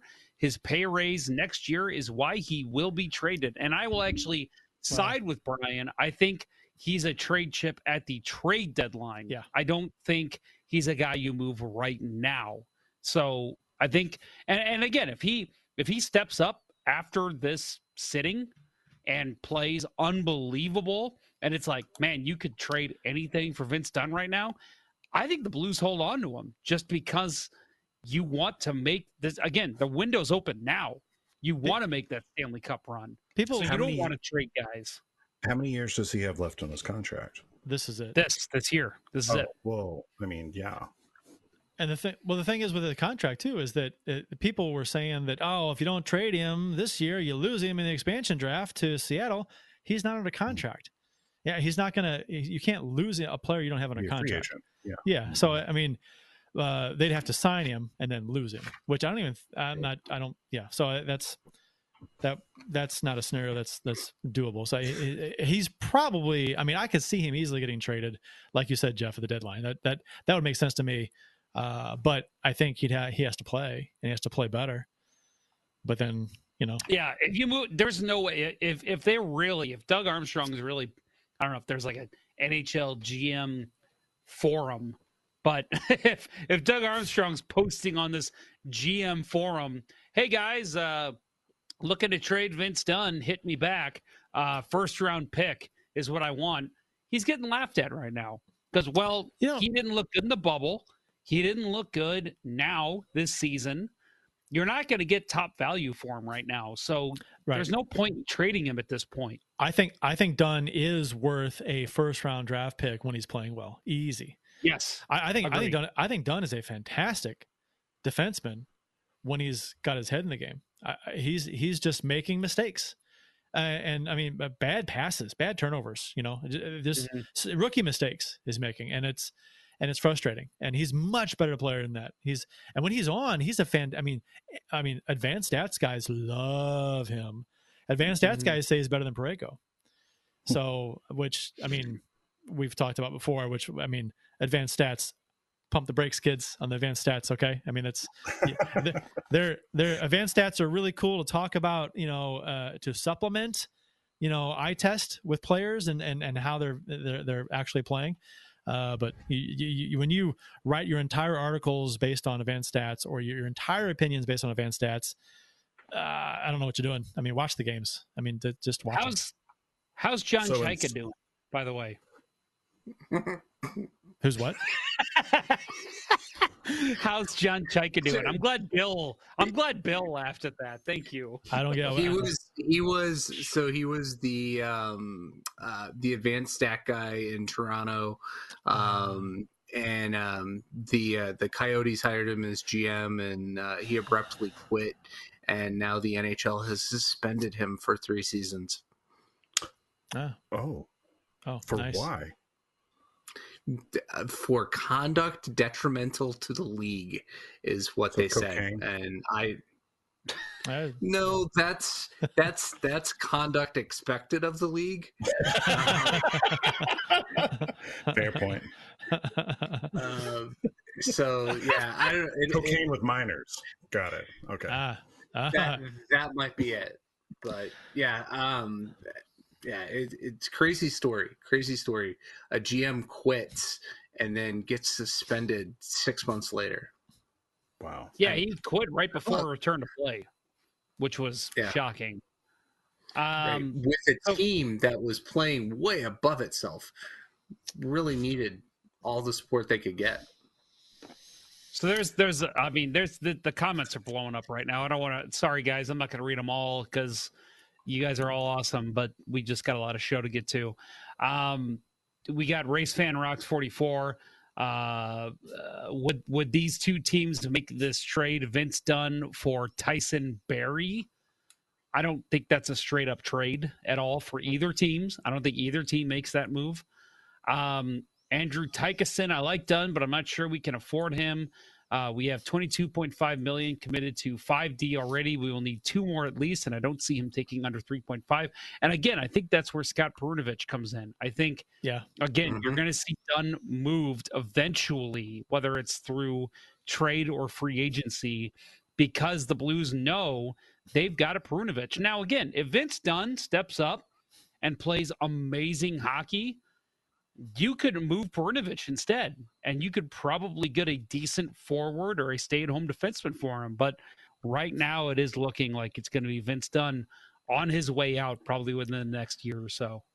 Vince Dunn's making 1.875 this season. So the comment about him not taking less than 3.5 million, that's a stretch. He's in a prove it deal right now, 1 year. And he's not proven anything. So, I mean, he has to play a lot better to be signing a 3.5 mil contract in the offseason. That's going to be almost twice what he's making now. So, if he continues to play like he's playing now, he's going to make the same. He's not going to make much more than he's making now. Jeremy Rutherford must be listening to the show because he just released his brand new article with a headline, "Wake Up Call or Trade Time? What is Vince Dunn's future with the Blues?" Tweeted 20 seconds ago. He is a friend of the show. Jeremy, go ahead and message me, and I'll send you a link to join us right now. No, we got. I can't do 5. I will drop off the show to let Jeremy Rutherford come on and talk. So, Jeremy, if you want to join, we'd love to have you. That'd be cool. I mean, for you to leave, not for Jeremy to be on the show. Anyway, I agree. The show is much better without me. I'm joking. I'm kidding. Love you, Jeff. So first period, Alex Tuck scores early for Vegas, 1-0, 2-on-1 goal. Mikla was caught pinching a little bit in the offensive zone. Bennington was maybe off his angle a bit, gave him too much glove, but it gets sniped under the glove side. And then Perron comes back and scores twice. So I thought this was interesting. Go ahead, Jeff. I just want to ask Bill, was Bennington off his angle? I read that as he was cheating because it was a 2-on-1. I thought he was a little off his angle on that. I mean, Tuck had speed coming in and released a hell of a shot. And Bennington's soft spot is that, between knee and elbow. But yeah, he definitely didn't have the angle, or else, that hits him. And yeah, he's so good. Was right. It wasn't close to being, the best goal that he's given up this year. Stoppable shot. He's so good with positioning with his glove. You see so many, because he holds that glove up high, and you see so many shots hit the glove where he didn't even close it. He hits it, and he's just positionally sound with his glove most of the time. But and I thought he gave him too much post there, and he was able to put it by the glove. But I watched the Vegas broadcast last night, and the broadcasters kept talking about how the Knights need to stop shooting glove side because Bennington's going to stop them all. Yeah. And coming from an opposing broadcast, I thought that spoke a lot. Well, the Blues broadcast talked about it too. They nonstop. He made a lot of glove saves last night. So yeah, but the other thing you got to think about, with coming from the Vegas broadcast, is they've got some inside information with Mike McKenna being on their team. So, that's friend true. of the show, Mike McKenna. Friend of the show. Who's not a friend of the show anymore? My God, that is actually Right. I'll admit that is why I watched the Golden Knights broadcast last night. Was I was wanting to get some insight from Mike McKenna, but unfortunately he was not on the broadcast last night. So Prawn scores twice, then to give the Blues the lead back. The second one was a power play goal. 5 seconds in, slap shot, screened by Schwartz, beats Leonard far post. That was good. I mean, I thought, after the first period, I was feeling pretty good about the way the Blues were playing. But as the game went on, it I don't know. I just too many mistakes, too many that led to Vegas scoring chances, and Vegas started piling up the shots. They had 40, what was it? 44, 45 shots, something like that. 46 shots. I mean, that's just stupid. Yeah. So I mean, that you aren't going to win many games. You allow 46 shots to a team like Vegas. I'm happy they won this game. But I mean, the third period collapse was troubling. The penalties in this game were troubling. Some more loose D I thought was troubling. I don't know. I mean, your general thoughts on this game, guys, as far as the Blues plays. I know Jeff, you weren't happy last night with it. No, I even said, again, Coach Ponder in the NHL, it's never going to happen. So those of you putting bets on that, don't ever expect that to happen. I was very unhappy with this game last night. I thought the overall defensive play was atrocious. I mean, honestly, I thought it was as bad as the Colorado game. It was just that Jordan Binnington stood on his head and played fantastic hockey and just bailed them out over and over again. And I thought, I mean, again, you looked at the second Pacioretty goal, the one that tied the game. There's no reason. And again, let's not act like Vegas isn't a good team. Vegas is phenomenal, and they've got some guys who can move the puck better than anybody in the league. But there was 3 passes across the middle in that game tying goal. That can't happen. You can't let that happen. And I bitched about this last show on the penalty kill against San Jose.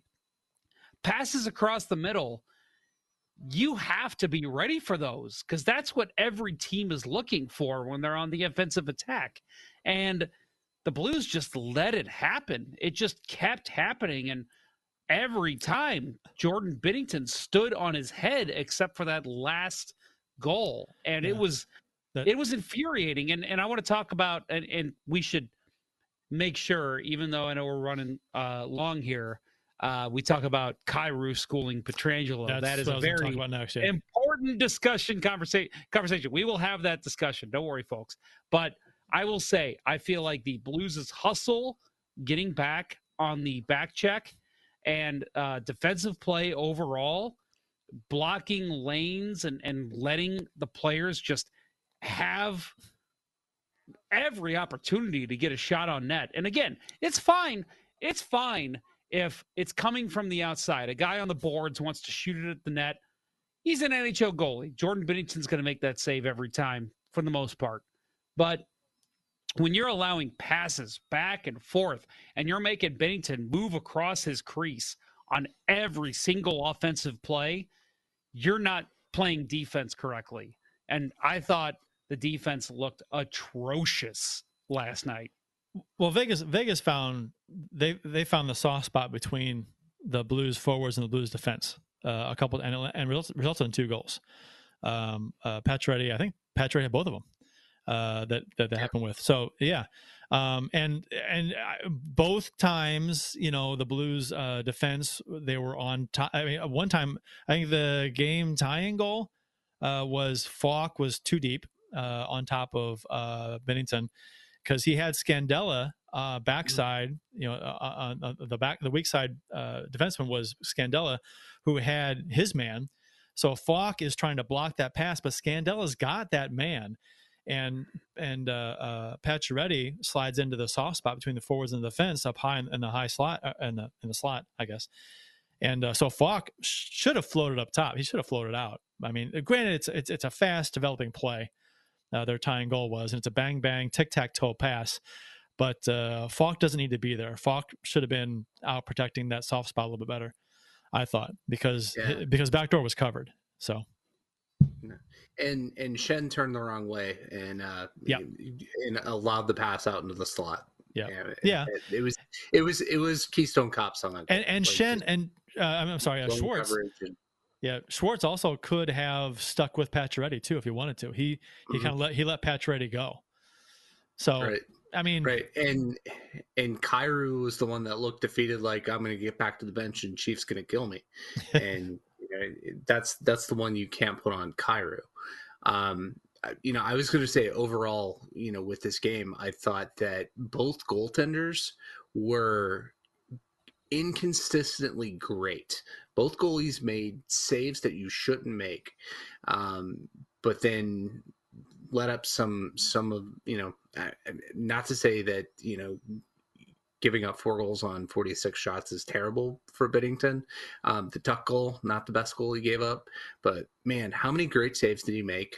And go back to Robin Leonard, not his best game, but some of those saves that he made, the one he made on Sundqvist in the first period, reminiscent of Binnington and, against Nordstrom in Game 7 against Boston, where, he slides back across and, keeps it from going in short side. And then he kind of did the same thing to O'Reilly in the second period. Both goalies, I thought, had really, really great games at times, but just not consistently. And their defense definitely let them down, in front. But, when you started hearing the announcers talking about, the Blues have had some bad games, bad third periods here in Vegas, you knew it was going to happen, and Vegas just willed it. And it goes to overtime, goes to the shootout. I do want to talk about Kyrou's goal, which Jeff brought up on where he and we mentioned earlier, Bill did, where he blocks Petrangelo's pass at the blue line, which is funny because that was, I mean, if you had a knock on Pietrangelo when he was here, it was his blue line play in the offensive zone, not making the best decision every time, not keeping the puck in or shooting at someone's shins. And it happened last night. We talked about it a lot when he was here, and I'll be damned, it happened last night. Kyrou blocks a shot, goes the other way, outraces Pietrangelo, out muscles him when he gets to the puck, and then roofs Leonard. That was beautiful. Beautiful goal. Yeah. That's it. I mean, that's exactly what Blues fans wanted to see. Steven, we haven't heard from you in a while. Yeah. I know you watched this. What was your reaction when you saw that? I have watched the highlights, and right now I am keeping up with I'm doing the social media wizarding right now for posting. Yes. Yeah. So somebody's got to keep on top of these 2 comments. You know what I'm saying? So yeah, I hear you. But no, that was phenomenal. Just seeing, again, that's exactly what Blues Nation was wanting. We kept seeing before the game, people talking about, somebody's going to run Pietrangelo. Who's going to be it? Who's going to do it? And, I think a lot of us were just saying, like, okay, come on. Like, it's hockey. Nobody's going to take a dumb penalty just to run Pietrangelo. But that was better than anything we would have seen 20 years ago in the NHL. I mean, seeing a guy, again, a rookie, a dude who we had no expectations for coming into the season, who has just been lighting the lamp left and right, to beat the former Blues captain and score a sweet goal. I mean, that was everything every Blues fan wanted. Yeah. So I want to give a shout out to a friend of the show, Austin Lynch, for giving me the photo reference of the Annunciation Alex Peterangelo raising his face to the gods for me to use as a photo reference for a future masterpiece. Nice. Beautiful. Excellent. So thank you, Austin. You've already got it down. Friend of the show, Austin. Yeah, Which also begs the question, I want to know, like Nixon style, who are the enemies of the show? You know, if you guys and Kurt, you can text me offline. So yeah, we'll talk later. Private chat after the show. Yeah. Don't trust these. You know what? I'll go ahead and say it on here. Darren Kimball. Darren Kimball is not a show. Yeah, he does not like us. He kind of called us out on the radio on their podcast when they had a podcast. They don't have anymore. But which doesn't exist. Suck our 286 bitches. I don't know. I'm just a joiner, so you know, when you're a jet all the way.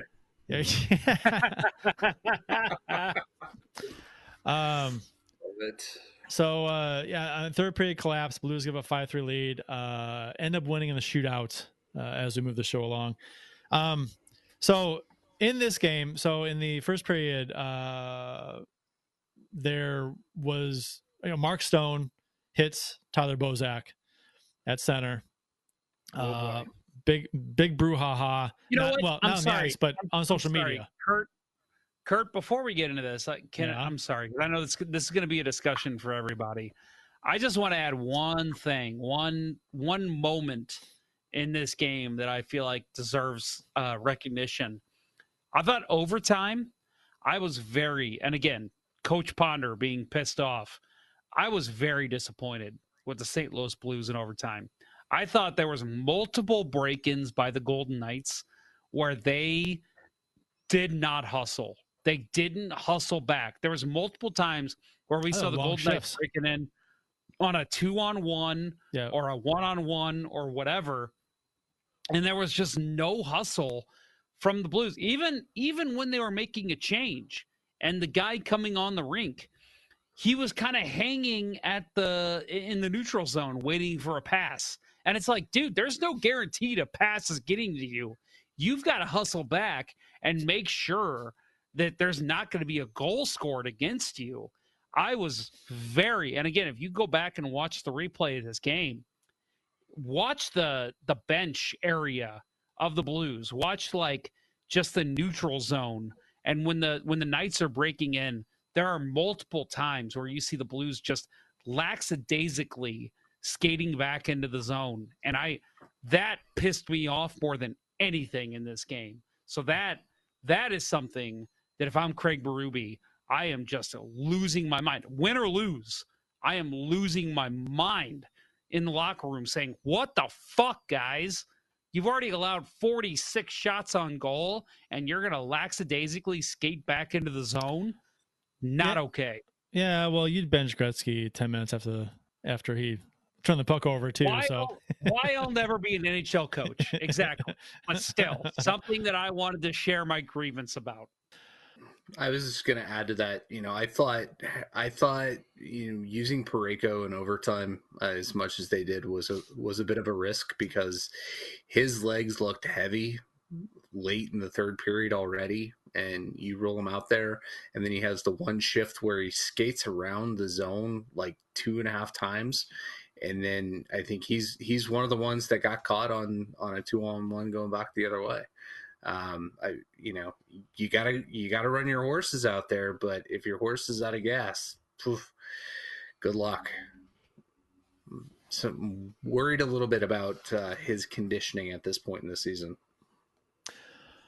So the Stone hit on Bozak at center, which.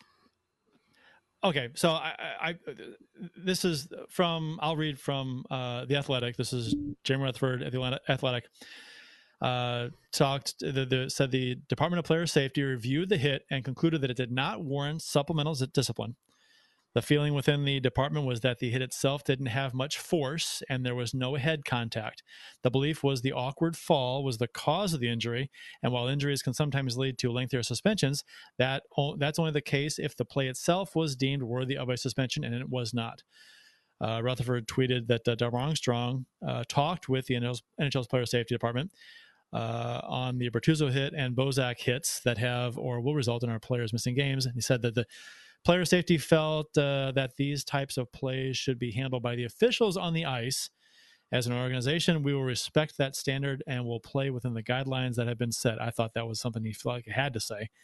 Otherwise, he gets fined or whatever. But okay, so there's a lot to kind of unwrap here in the little amount of time we have left in the show. But so first off, I don't know what the NHL Department of Player Safety is supposed to be doing if they're going to defer these types, in quotes, of hits to the officials on the ice. It's like, what is your job if you can't? And the point of player safety is to like uphold the law of the league to protect the players. When the officials on the ice are not making those calls to a certain extent, even when the officials make the calls on the ice, the Department of Player Safety, the officials can't suspend a player. Department of Player Safety comes in, even if they kick a guy out of the game, they still look at it and can suspend him. So they should have it regardless. But when it's only a 2-minute penalty or nothing at all, that's when player safety steps in and says, oh, well, the officials on the ice didn't make the right call, so we're going to make the right call. And they didn't. They didn't. I mean, okay, I will add again, like I said last week about the Bortuzzo hit. I think in a nutshell, I guess that is what I'm trying to say. The Bortuzzo hit, I didn't have a problem with. The Stone hit, I don't have a problem with. And maybe I'm just going back to the days of, before when you could make these kind of hits. But when you set the precedent on the Sammy Blais hit and you say that's a 2-game suspension, how the hell are these not suspensions as well? These are, again, Kurt, you broke down, and for anyone who hadn't listened to the show last week, listen to the show. Kurt has a great breakdown of the Sammy Blais hit behind the net. Devin Taves isn't looking, or is looking actually, and knows that the contact is coming, yet he still puts his head down. That's the exact opposite of these two plays. Plus, in the CBA, it says something about how when there's an injury, that takes into account the player safety stepping in and making a suspension or a fine. Well, guess what? Devin Taves played the rest of that game, and Robert Bortuzzo on IR. Tyler Bozak not playing tomorrow. What the fuck? Is that he didn't come back to the game, but is he not playing tomorrow? Has it been announced yet? That's been he's been ruled out for tomorrow. All right. Yeah. No, I'm in complete agreement. That I was going to make that same point that you just made. That you can't suspend to the injury every time, but in the case of Sammy Blais, there was no injury. He was set out for the concussion protocol, which is the right thing to do. But he came back and he had, Taves came back and had an impact on the game. But we've lost 2 players to injuries to dirty hits. Okay, Nichushkin, that's more run-of-the-mill boarding. That hit last night. Like, as I watched it over and over, I envisioned it in terms of listening to the old Brendan Shanahan, Brendan Burke recap videos. As the video shows, Tyler Bozak is crossing center ice, not suspecting any contact coming. Mark Stone goes out of his way to intentionally interfere with and make contact with Tyler Bozak, resulting in Bozak falling to the ice, hitting his head on the ice, suffering an injury. I could hear that. I could hear those old suspension videos, and that we haven't got that for either of them. It's just the league said, nope, we're not going to look at it. They got it right on the ice. Move on. It's bullshit. The to reread this one line from NHL Player Safety. The belief was the awkward fall was the cause of the injury. Well, you know what caused the awkward fall? The dirty hit. The dirty hit caused the awkward fall. And you know what? Their stance is akin to this. If I push somebody off of a cliff, I didn't kill them. The impact of the bottom did. So really, I'm innocent. Right? Because that's what they're saying. They're saying the ice cut. Right. Gravity gets a 2-game suspension. Yes, if you can do that. That I'm sure they would if they could. But that's what they're saying. They're saying, no, it was the impact of the ice, the head hitting the ice has caused the injury. Well, yeah. When you board somebody, it's not the hit, it's the head hitting the boards that's the problem. You know, quite often it's not the actual contact that injures a player. Quite often it's the player then hitting the boards, or the head hitting the boards, or the head hitting the ice, or the head hitting whatever. That's where the injury happens a lot of times. I don't know. I'm not sure. This makes no sense to me. It's a cop-out for some reason. It's like they can't.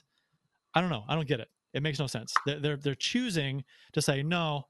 It's not the hit because it's the after. He hit his head on the ice after. Well, yeah, it was the dirty hit that caused the fucking fall in the first place. Whatever. I don't understand it. It doesn't make any sense to me. So do you think tomorrow night a Blues player is going to take a run at Stone and get suspended because the Blues did it? You know what? I wonder if some of the Blues players think that what Falk did made up for it. Probably not. I mean, I wouldn't. Did you hear Stone, the interview after the game, the press conference? They asked him if he expected to have to fight after that, and he goes, "No, I didn't expect to fight for that." I'm like, really? I mean, even if what you did, you didn't mean. I mean, I know he didn't mean to hurt Bozak like he did. I mean, most players don't mean to concuss another player and injure them, and so they're out for games. That's not the intent. They're just trying to hit somebody hard. But he did, and when you're a player, oh my gosh, you injure somebody, you better damn well expect to fight somebody. I mean, I know it doesn't happen as much as anymore, but if it does happen, you shouldn't be surprised. So that's just kind of, I mean, the Blues said there were a number of players. Shen was one of them that was going to fight him. So I would like to see the Blues do more because, I mean, the fight that Falk had, Falk didn't whoop him. I mean, he fought him. They kind of exchanged some punches. Nothing really happened. I'd like to see somebody put him through the glass, to be honest. Clean hit, just paste his ass against the boards. That's what I like to see. But I'll say good on Falk. He gained some points for me after that. That was awesome. Yep. Yeah, I would say he improved his standing with 99% of Blues fans, dramatically by that step up in that fight. Not the guy you would ever expect to fight, but man, it definitely endeared himself to the fan base last night with that. It's good too, because I think it didn't, with Falk's play this season, which has been very, very good. You could argue he's been the team's best player, definitely the best defenseman.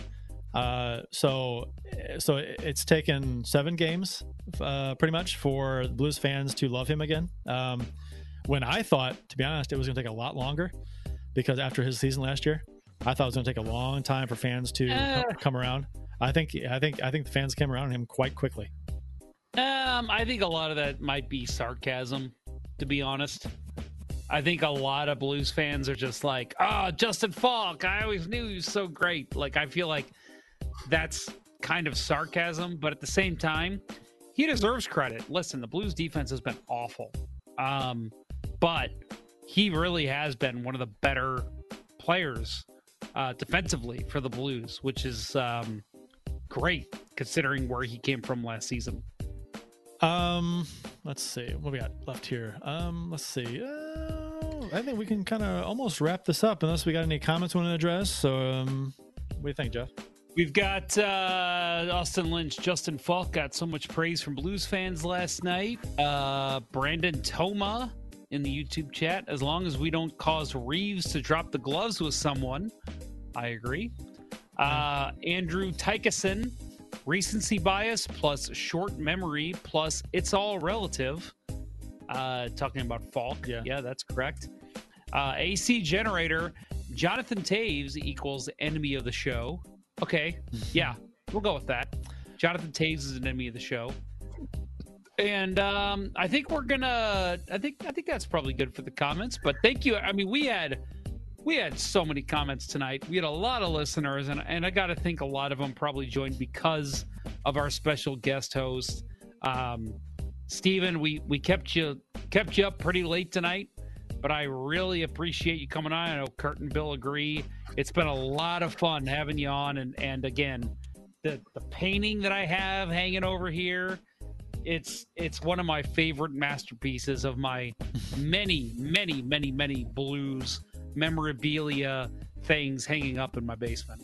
So thank you. Thank you very much. No, thank you guys, and thank you for allowing the latitude of me and my co-host Captain Morgan to riff at will. So it's been a lot of fun, and I don't think I've been able to cut loose quite like this on a podcast, and it's fun. I think it's there's so much about getting across the company line and the side of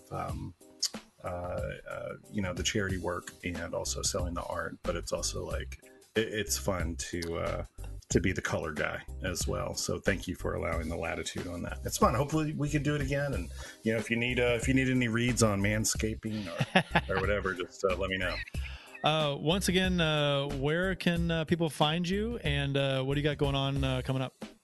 Yeah, so they can find me on StephenWalden.com, StephenWalden, and that is .com. And then you can also find me on Facebook. My Facebook page, my art page is Stephen Walden Art.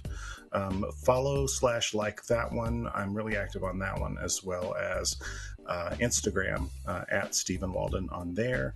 Make sure you sign up for the mailing list. I have got plenty of prints that I am going to be rolling out over the course of the next few weeks and months.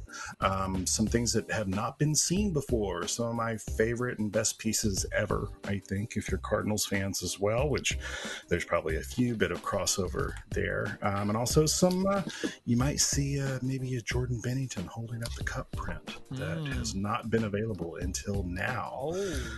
That will be available on the website in exclusive and highly limited numbers.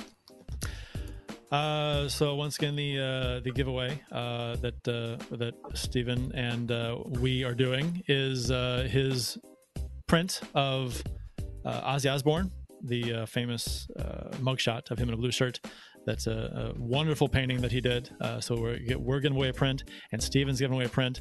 So go to StephenWalden.com, sign up for the mailing list to be entered there, and then go to letsgoblues.com, and we'll post information on how to sign up, register, and enter to win to get the print that we're giving away for that too. So fantastic. Thank you very much, Stephen. We enjoyed it. Guys. Yeah.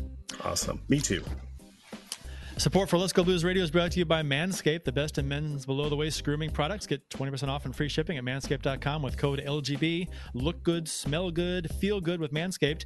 And by ID Life, the world's only truly personalized vitamin platform based on a health assessment and your DNA. Visit rockinthatidlife.com and talk to Dustin today. Tell him Let's Go Blues Radio sent you. That will wrap up episode 20 of season 9 of the original St. Louis Blues Hockey Podcast, Let's Go Blues Radio. Thanks for listening, and thanks to those who participated in the YouTube and Facebook live chats during the show. We hope you enjoyed it as much as we've enjoyed bringing it to you. Enjoy the game tomorrow night. For Jeff Ponder and Bill Day and Stephen Walden, I'm Kurt Price. Until next time, everyone, let's go Blues. Let's go Blues. Let's go Blues, Stephen. Give us Let's Go Blues.